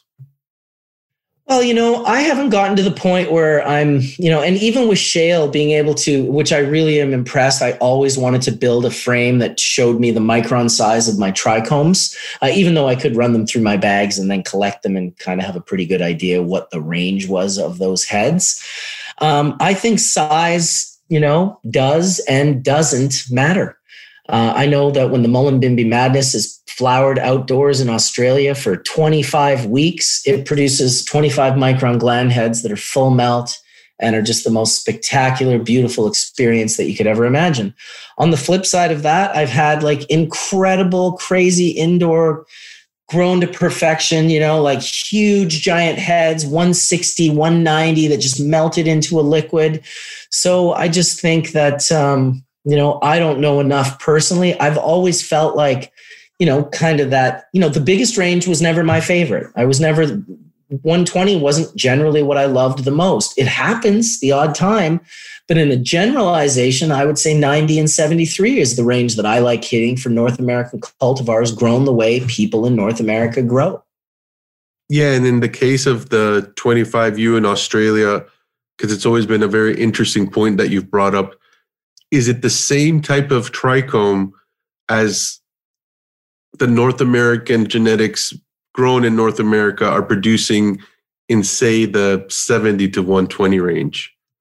Yeah, exactly. The profile may very well be that, but you've got this excessive heat, like 35 to 40 degrees Celsius temperatures for the summer that the plant is just cooking in. It's amazing there's terpenes in it at all at the end of people are like, oh, you can't bring heat into the picture or the terpenes will volatilize. It's like, yeah, but somehow when you grow things close to the equator, the terpenes volatilize at a rate that they replace themselves with at least equally or greater than. So at the end of the cultivar's life in Jamaica or Australia, like you get these super terp rich full melt resins that, range from 25 to 90 micron.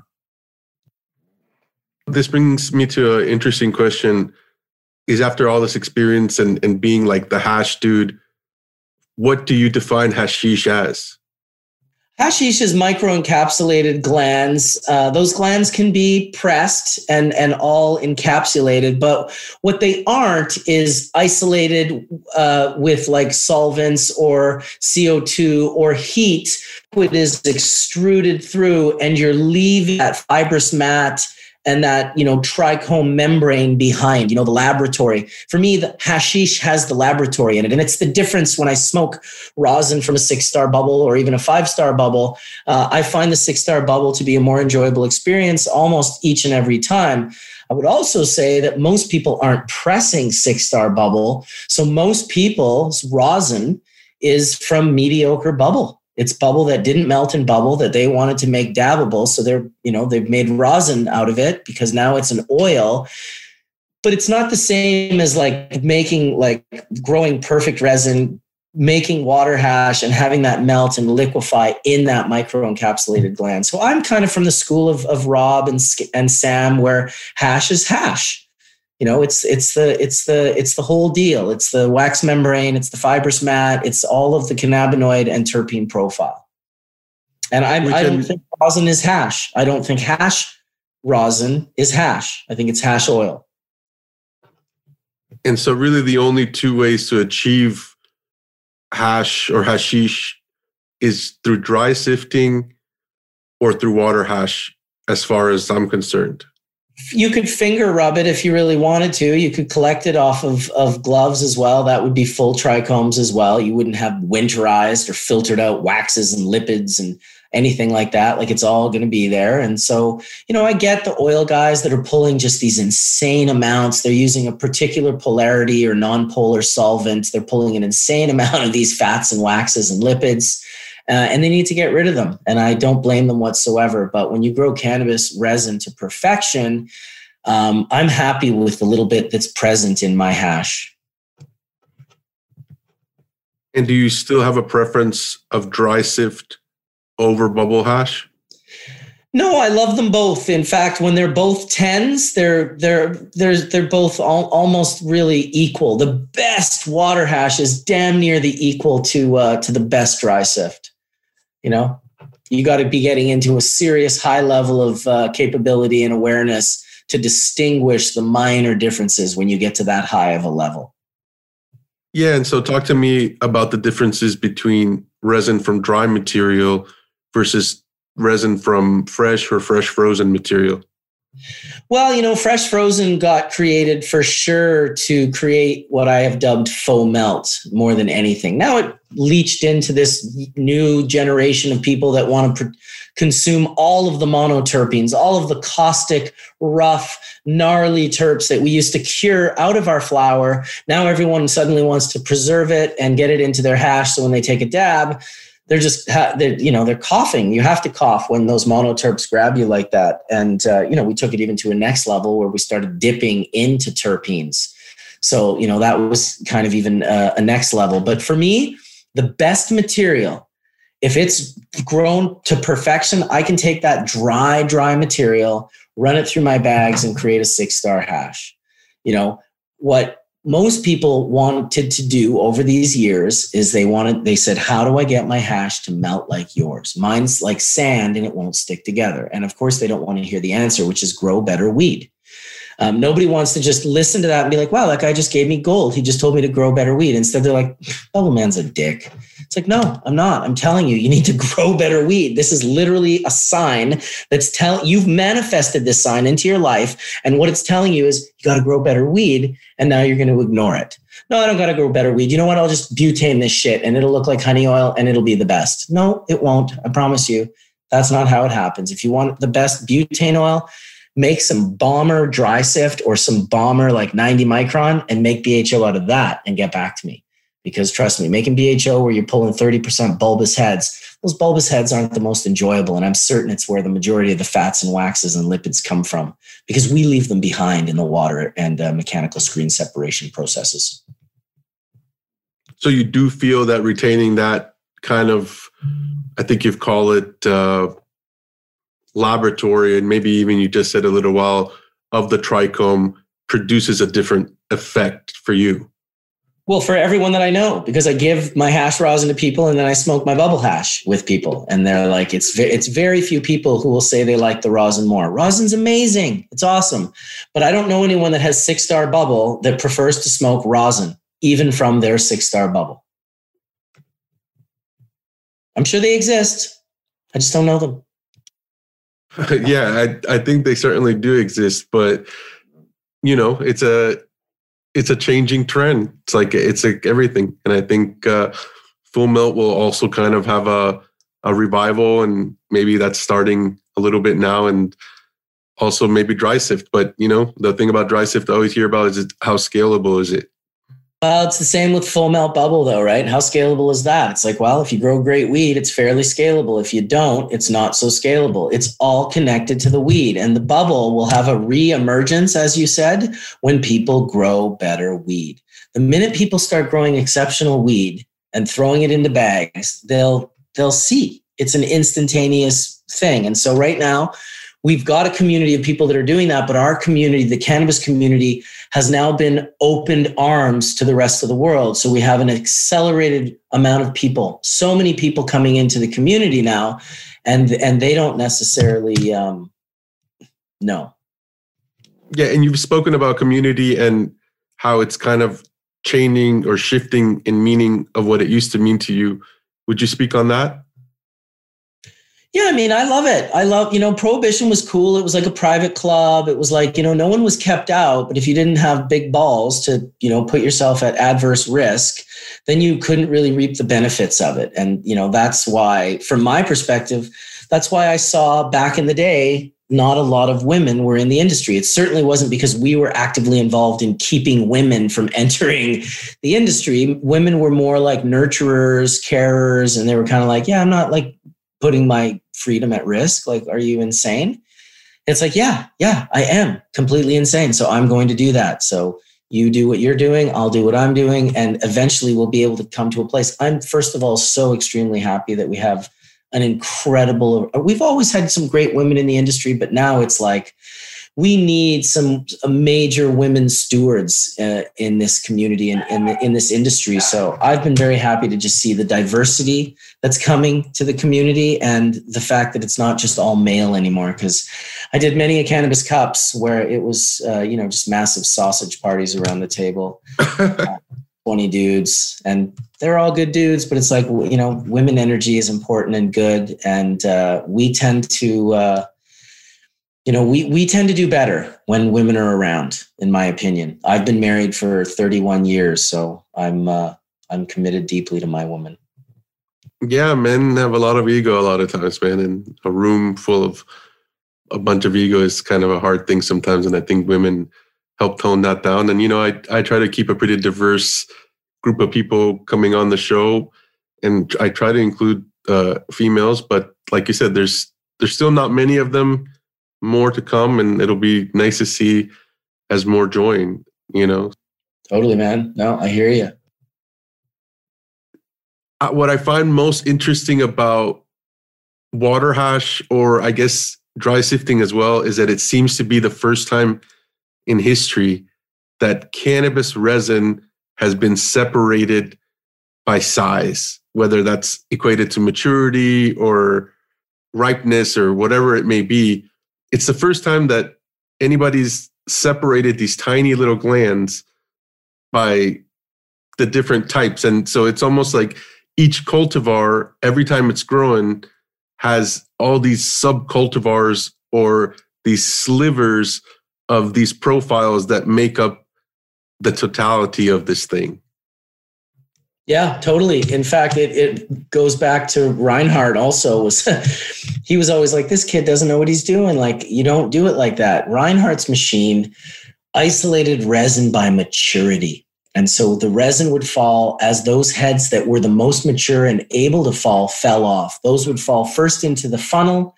And he had a little valve that he would open, and you could see the differences of the colors in the valve, in the little release in the funnel.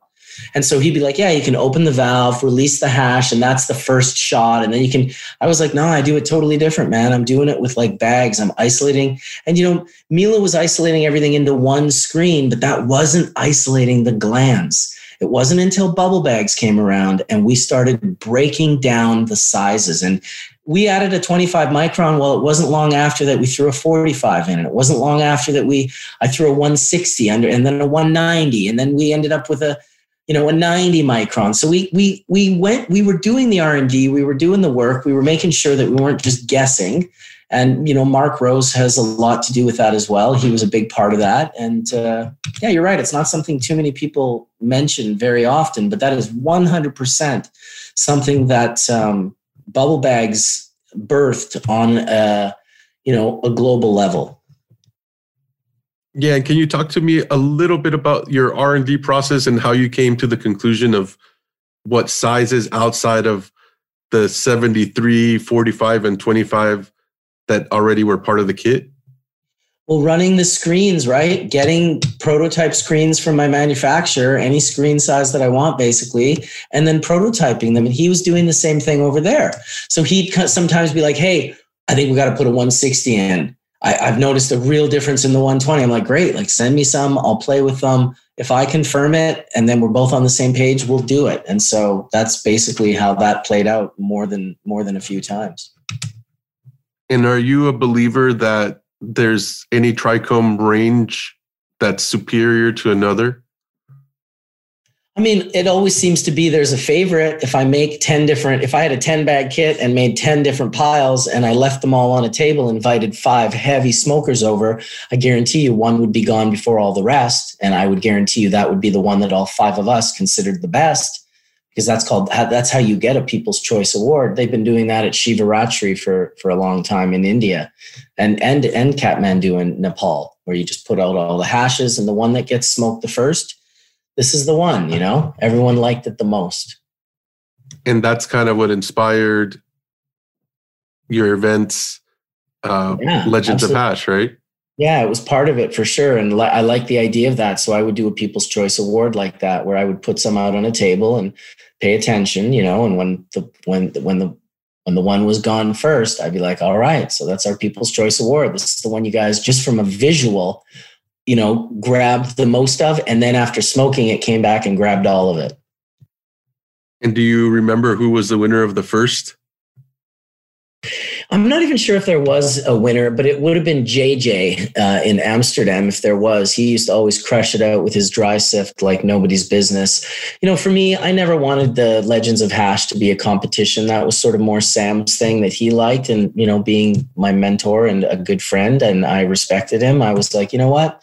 You're a part of this too. This is our party. So yeah, let's do that. But I always wanted to make it promotional, anything like that. So it was kind of like, yeah, you'd get a shirt sometimes, you'd get a hat, but you weren't allowed to take pictures. You weren't allowed to post on social media. And we just kind of wanted to keep it private that way because nothing else is. And the minute you break that integrity and you start going down the marketing pathway, it gets dirty. Yeah, I can imagine. Well, man, I appreciate you hanging out. I'll start winding this down. I know we spent a good amount of time talking. I want to talk about Bubbleman. I want to talk about creating a persona that you didn't really think would stick, and definitely not stick for 20 years, I've heard you say. So over these 20 years, has Bubbleman influenced Marcus? Has Marcus influenced Bubbleman? At what point does one end? And is there like a difference between them? Yeah, I think I started Bubbleman because to protect. So not to expose my family, to protect, not to put my name out there. That's what everyone was doing on these platforms, Overgrow and Cannabis World and whatnot. And so I always my family always appreciated that. As my kids got older, and my wife was always like, yeah, we don't really need to be a part. I always told them, I said, if you guys were a part of this, it could be neat, but it never played out like that. My family was always been separate. So I created Bubbleman to be the guy who doesn't have the family kind of thing and is just out there in the world. Even though I adopted and released these little bits of myself, Marcus, under the Bubbleman brand, they're definitely one and the same person. They started out very separate, the same way I had to do with my credit card processing, the same way I had to do with my websites, all of these things. So yeah, they started out separates. They're getting closer and closer and closer now. I don't think they're too bothered by the Bubbleman persona. I think they know it's brought them a pretty decent life. And it is what it is. I would have liked to have made them more a part of it. My wife in particular, who was a big reason why bubble bags exist. People are always blowing smoke up my ass, but she doesn't get any of that. And so I'm always trying to let her know, like, no, you're the main reason this is happening. Like, you're the person that said, like, let's make our own. And that's why we're making our own. And so I always want to give her the props for that. I never used to talk about that much either, because I think she was uncomfortable with it. But now we're getting, more into this sort of, the future is becoming the present. Yeah, it's an interesting time to talk, man. And I appreciate you being so candid with me, to be honest, Again, in the most respectful way, but when you typically do these interviews, if the character and Marcus have grown to be almost one, do you get one or the other, or do you get both? No, you always get both, because the one thing I can't do is like act. I'm not an actor. I am who I am. That's why when you got on, you're like, oh, this is like, seems familiar. It's like, yeah, because you know me from my videos. That's who I am. And if you met me somewhere else, you'd be like, oh, wow, he's just like he is in the videos. It's like, yeah, I don't know how to be anyone else. I'm not like a professional actor. Right. I only know how to be me. It's the easiest thing I have. And because I'm putting so much out there that everyone's going to jump on me for if I say the wrong thing, if I do the wrong thing, if I make a mistake with my words. So I just, I have to be ready for all of that. I have to be myself. So yeah, no, you're definitely, it's one and the same. It's just sometimes you'll get, like certain things that you ask me that are really Marcus Richardson things. Some of those things just won't get shared. Whereas, Bubbleman things, he's a public persona, and I share all things Bubbleman. Yeah, no, that's cool. That makes sense. And, one of the things that I don't feel gets talked about enough about your tutorials is one of the things that kind of came together to allow it to happen was that you were able to do these processes on camera without any kind of legal repercussion. So can you talk to me about how you had achieved like that medical status? That was all Johnny B. Johnny B, after I showed him this is how life works. When you share your energy and you give something to someone that's so important, they turn around and they share their energy. So he knew that I had all these accidents. He knew that I had broken like 16 bones and I had inflammation. Johnny's inflammation comes from broken bones. He was like, dude, I'm taking you to my doctor. His doctor, who he spent the last 3 years educating and giving documents to and sharing studies. He turned his doctor on really in a big way. So I went and saw this pain specialist. He was like, oh yeah, man, absolutely. You're a perfect candidate for a cannabis license. So John showed me how to apply for it. And I got it like probably 8 months later or something after applying, and I got a medical license. I'm MMAR grandfathered in, and I can grow 98 plants, and it's unbelievable and incredible. And John Burfello was 100% responsible for all that. It felt like it was out of touch. It was just not doable. Like, how do you do it? Like, when people were like, oh, I'll show you for $5,000. Right. Yeah. Oh yeah, for sure. But John was just like, no, bro, I got you, bro. Come on, let's just do this. Drives me down there, comes into the doctor's appointment with me, like with a big binder full of educational information. And so, yeah, shout out to Johnny Burfella. He did that. Yeah, that's cool. And then that in combination with like the timing of something like YouTube taking off and you combining all these ideas and then executing them, really, I think made you the face of hash, or, the Bubbleman, or the guy that everyone knows now. Yeah, definitely created a sort of a voice of authority when I share this information, and regardless of even some of the people that don't want to acknowledge it, like we all play our parts. For me, I'm most excited about the young generation up and coming. That's why I listen to your podcast. That's why I try to follow them all and ask them, like, who else should I be following? Keep my finger on the pulse and make sure I support and help facilitate those guys doing what they're doing. It's amazing. I run facilities, so I want great hash makers in the world, and I want to get them into my facility and get working with them. So it's an amazing thing to have cultivated so many hash makers in my career that now so many of them are consultants and operating businesses with this information that I was sharing. And how does that make you feel on a personal level? It makes me feel great to be a part of it. I mean, it's the same thing that I was able to get this information from people that shared with me. So I'm just a step in the ladder, as now they get to be as well if they make the right choices. Talking about now, you brought up the lab. I know you've been working in the lab. I know you've been doing a tour of a bunch of, I'm not sure if they're dispensaries or what they're called in Canada, but tell us a little bit about your project with Embark and some of the other companies you're working with. Sure. Yeah. Well, Embark is, a major part of my life these days. It's a company I founded with my two partners, Michael Curtis and Bruce Dawson Scully. It is an extraction facility. We are right now solventless, but we'll eventually get CO2 going and maybe some post-production, distillates and isolates and monomoleculars, terpenes extraction is probably hydrocarbons and ethanol and all of that stuff. That's Mike West's side of the facility. I'm really strictly water extraction and dry sift and rosin.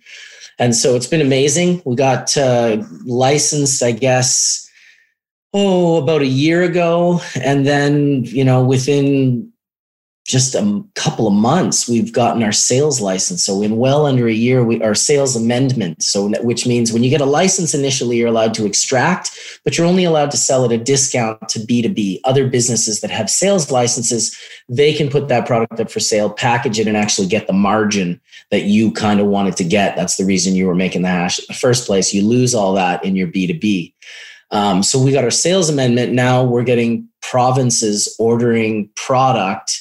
And that's a whole trip in itself, very, very cool thing to be a part of. We found some great material. We've been making kilos and kilos of beautiful bubble. 6-star, no, definitely not. 5-star, I'm hoping. I haven't been able to do the final melt test, but I did take some and press it between parchment and it turned into gold leaf. Really beautiful, like almost see-through. So the product is very lovely. It's kind of like I'm always ahead of my time. So I would have loved to have released Bubbleman brand, 6-star, Micron specific.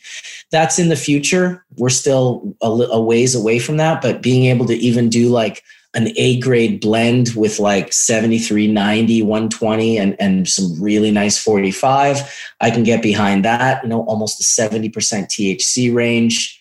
Always looking for higher terpene ranges, love to get into the 10% range. This particular stuff is just under 4. So there's room for movement. But if you saw what I was competing with, which was actually out on the market right now, dude, it pains me to see people taking my name, Bubble Hash, and putting it on product like that and taking my term like full melt, that Skunkman Sam and I came up with together, taking our term and putting it on their half melt subpar hash and selling it. I'll tell you, that was hard to see. So amazing to be able to tour around to all these stores. I visited, I'm sure, close to 100 in the Okanagan. So I went to Penticton, Kelowna, Oliver, Vernon. I was on Vancouver Island. I was in Vancouver. I was visiting all these shops, talking to the frontliners, the people who work at those shops selling product, asking them who's coming in, looking for hash. What's your hash sales like? What do people know about hash? It's very young. Everyone's like, oh, mostly old guys coming in for gummy, black Afghani hash. So a lot of education is going to be needed. A lot of sort of like flipping the script and showing them where the bar can be set. So I've got to start all that work over again. But I feel pretty proud with the hash that we've made. We've made a good chunk of it. It's Afghan Kush. It's going to be sold under the Hank Co. brand, which is a brand that our company just kind of created to put out. There's massive limitations here. Not allowed to have celebrity sponsorship, which I unfortunately fall into. There's all sorts of rules and regulations that make it very difficult. But at the same time, we're still able to process hash, get it all made to perfection, and then, put it into jars, package it, and sell it. So I'm excited. I'm a little scared at the same time, to put it all out there. It's not, my 6-star full melt, but it's also not under my brand, but it's hash that I'm going to go buy a gram of when it goes up for sale and dab some in my banger. And I'll do a review on it, and I'll show, the amount of Chaz that's left in it for that matter, and star it out for my audience and let them know honestly, oh, you know what? We thought it was a 5. Maybe it was a 4. We thought it was a 4. Actually, it's a 5.5. We had no idea.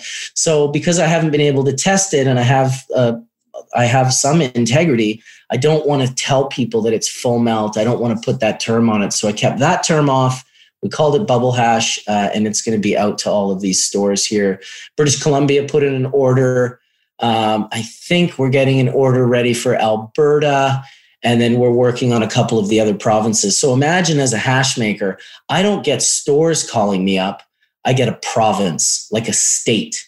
I sell massive cases to the state, and then the state distributes them out to the shops. So that's how it works in Canada. It's like the BCLCBD. The people who run the liquor, they run the cannabis as well. So they intake it all, put a little piece on, which is fairly substantial, their little profit, and then they sell it out to all the stores. So it's super exciting to be a part of. It's not like what I would say is the most ideal, perfect situation.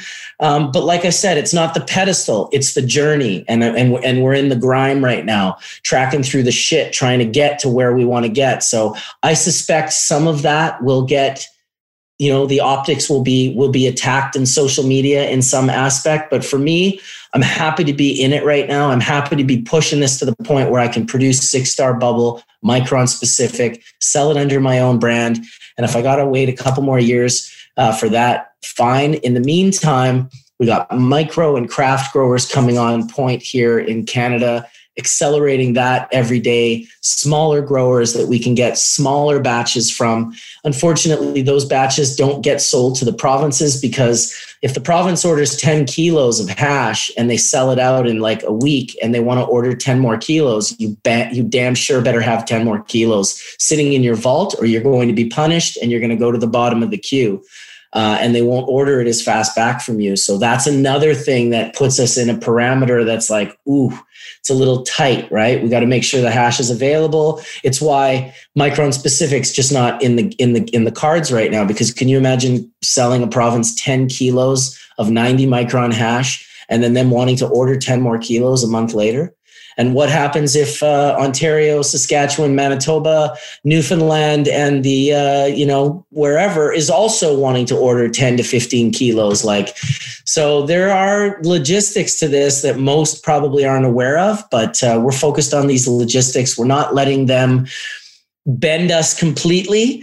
We're still focused on finding like the best possible grown product that we can, and really kind of ideally getting that grower a good price for that material, because we're going to turn around and make a nice margin on the extract.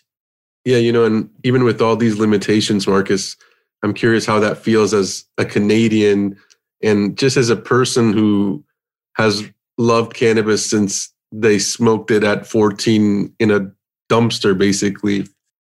Well, how it makes me feel?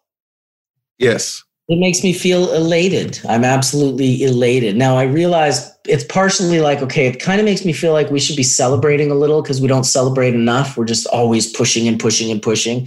So it should be celebrated and really enjoyed. At the same time, I have a vision and I'm not there yet. And so I've got a good 20 plus years left in me of just doing what I'm doing right now, pushing the envelope on this hash thing, on this extraction thing, and seeing if we can't get full melt 6-star bubble to the masses for a price that is affordable. And what would that be, just out of curiosity? Well, I mean, for the nicest 6-star, I think I would, I hear people say $5, $10, $20 a gram. I think if it was $50 a gram, that would be incredible. I think 50 Canadian dollars a gram would be absolutely incredible if we were able to buy it for that. So, let's see if one day we can get there, because right now that's definitely, if full melt bubble was sold on the Canadian market legally, it would for sure be $100 gram. Yeah, double basically. So I can't end this before talking about drying resin. Now, obviously now you're using freeze dryers, likely in these commercial settings, but back in the cardboard days, how did you get to that point, and how do you feel about having taught people to dry on cardboard? I feel pretty good about it, actually. Keep in mind, I'm in the Pacific Northwest. So when, the first person came out, it was probably nicotine that was sieving, microplaning onto parchment. Well, parchment's not a desiccant. It doesn't absorb moisture in any way, shape, or form. So he started convincing people in the Pacific Northwest, just put your hash on parchment inside the cardboard because it shouldn't go on the cardboard. Well, I was the one photographing the hash with a very strong micro lens, and I wasn't seeing any contaminant whatsoever. So all this illusionary contaminant that people were like, well, what they would do is put a huge clump on the cardboard and then rip it off and the cardboard would stick to it. You have to sieve it thinly over the cardboard. And then the cardboard, which is food grade, also closes up and maintains your hash from any type of contaminant like dust or hair or animal hair or whatever. And I was in the Pacific Northwest. So nicotine was in Colorado, where it's super dry and arid. So we're in the Pacific Northwest, where it's like wet inside the house, like 7 months of the year. It's just wet, wet, wet, wet, wet. I couldn't get the hash dry. And in fact, what I was doing initially was I wasn't even drying the hash in the beginning. I would take wet bubble, leave it out for a short period, roll it into a ball, take a picture like Frenchie cannoli and be like, check that out. Look at my ball, temple ball. And people loved it. But then the ball, I would be like, I'd even ask people that made temple balls. I'd be like, well, show me a picture of your temple ball every day for like 3 weeks at room temperature, not in a fridge.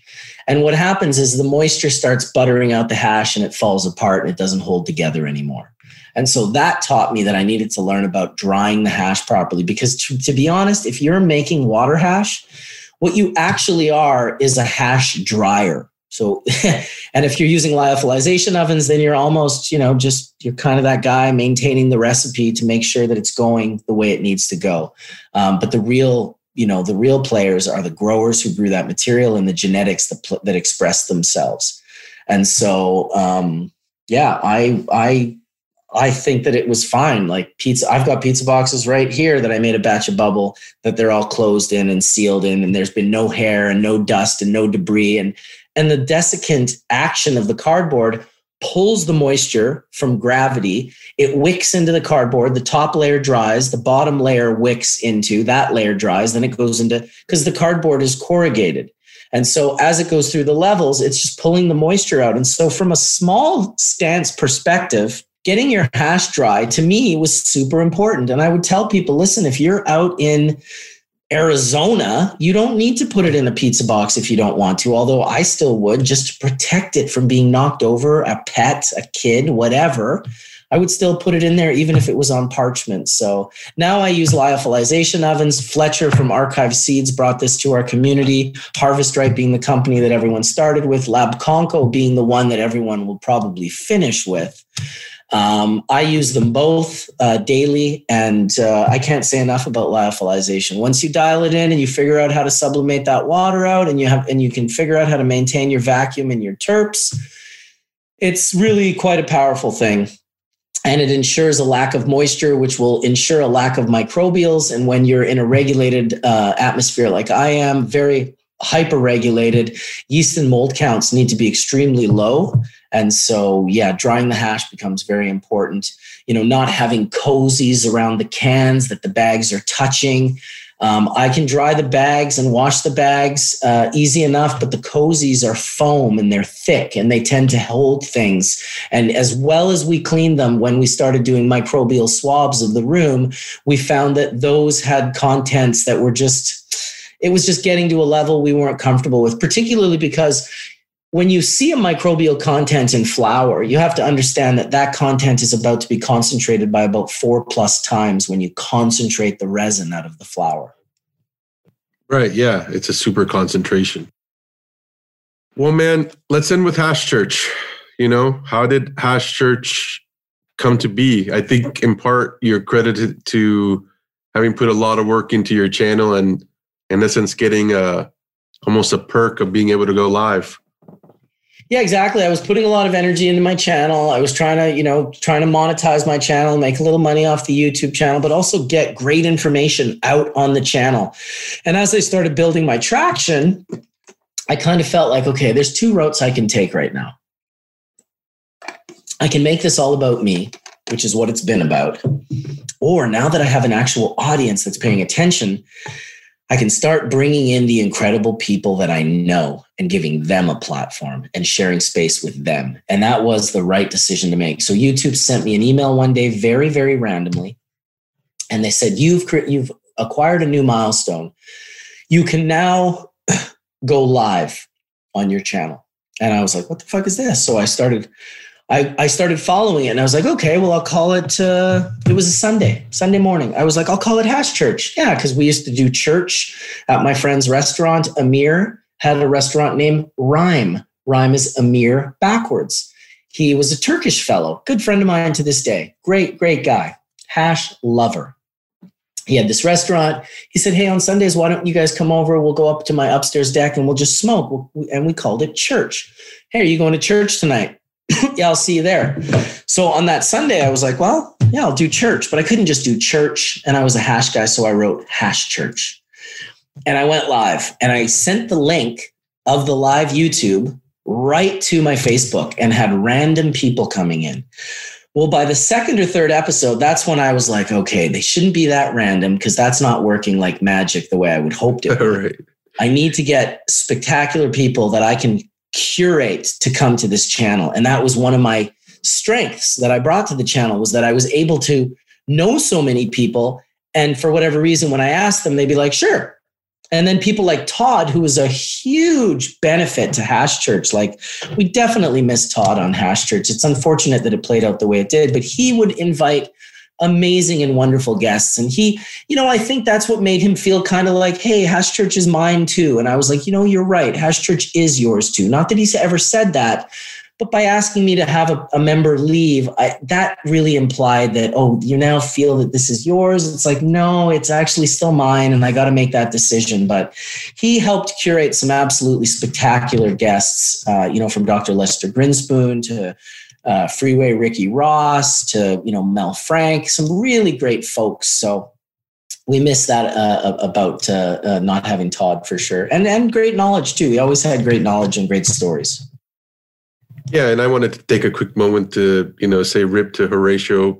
I know he passed recently.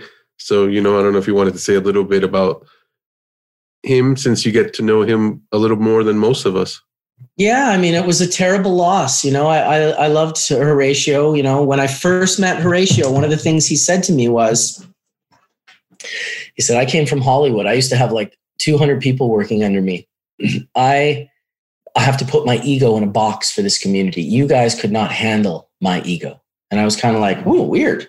That's a trippy thing to say. So he was always just very pleasant, very, very nice. We just got along right up to the day that we didn't get along.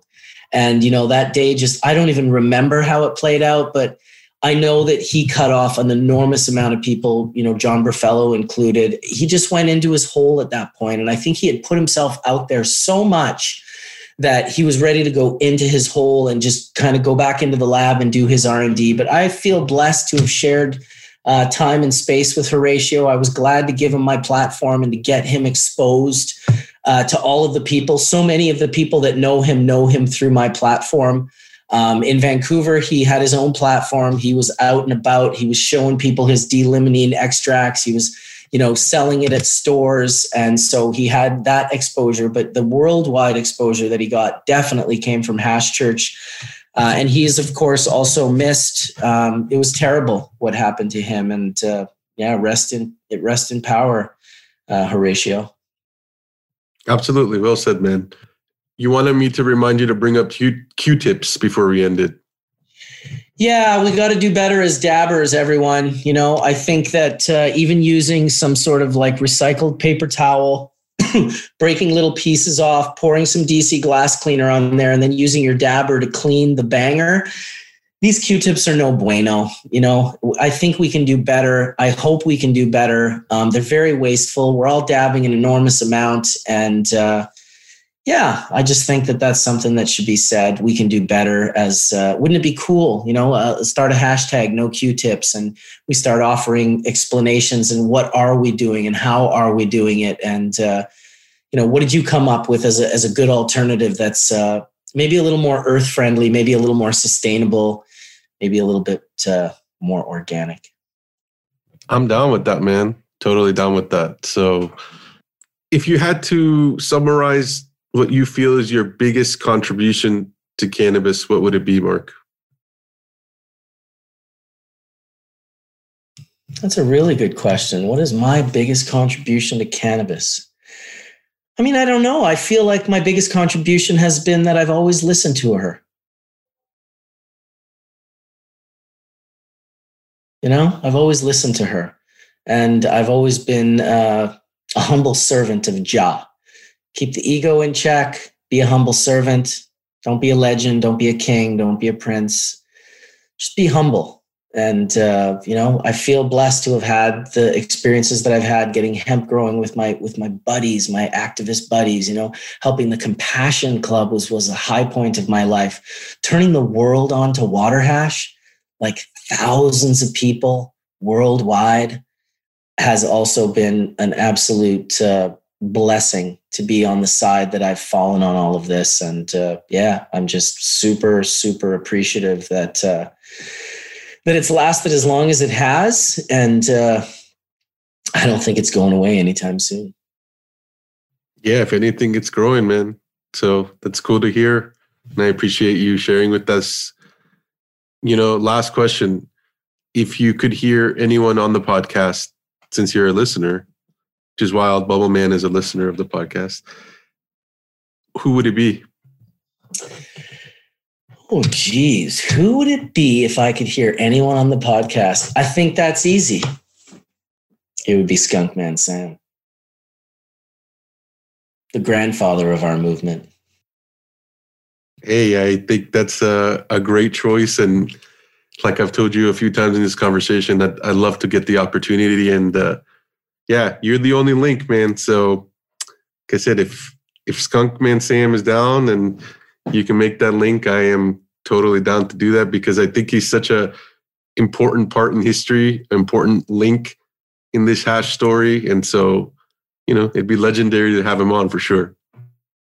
Yeah, I mean, if you want to keep going back, right? Like, you've done a lot of great hash makers. You got back to almost the start of water hash with me, but with Sam, I mean, he helped birth all of this. Yeah, exactly, man. Well, yeah, that would be it's definitely on my wish list. So we'll see what happens. But Mark, incredibly appreciative of your time. I know it's been a long day for you, and I've taken time away from, you and your family. So thank you. Again, you can follow Marcus at BC Bubbleman on Instagram, or freshheadies.com and bubblebags.com. Marcus, anything else that you want to say before we end? No, man, just that I appreciate you and what you're doing, and keep doing it. And I'll keep listening, and may the full melt bless your bowl sooner than later. Likewise, man. Thank you, Marcus, and everybody else. We'll catch you later. Thank you for listening to the Hashish Inn. If you like the podcast, we'd love for you to subscribe, rate, and give us a review. Until next time.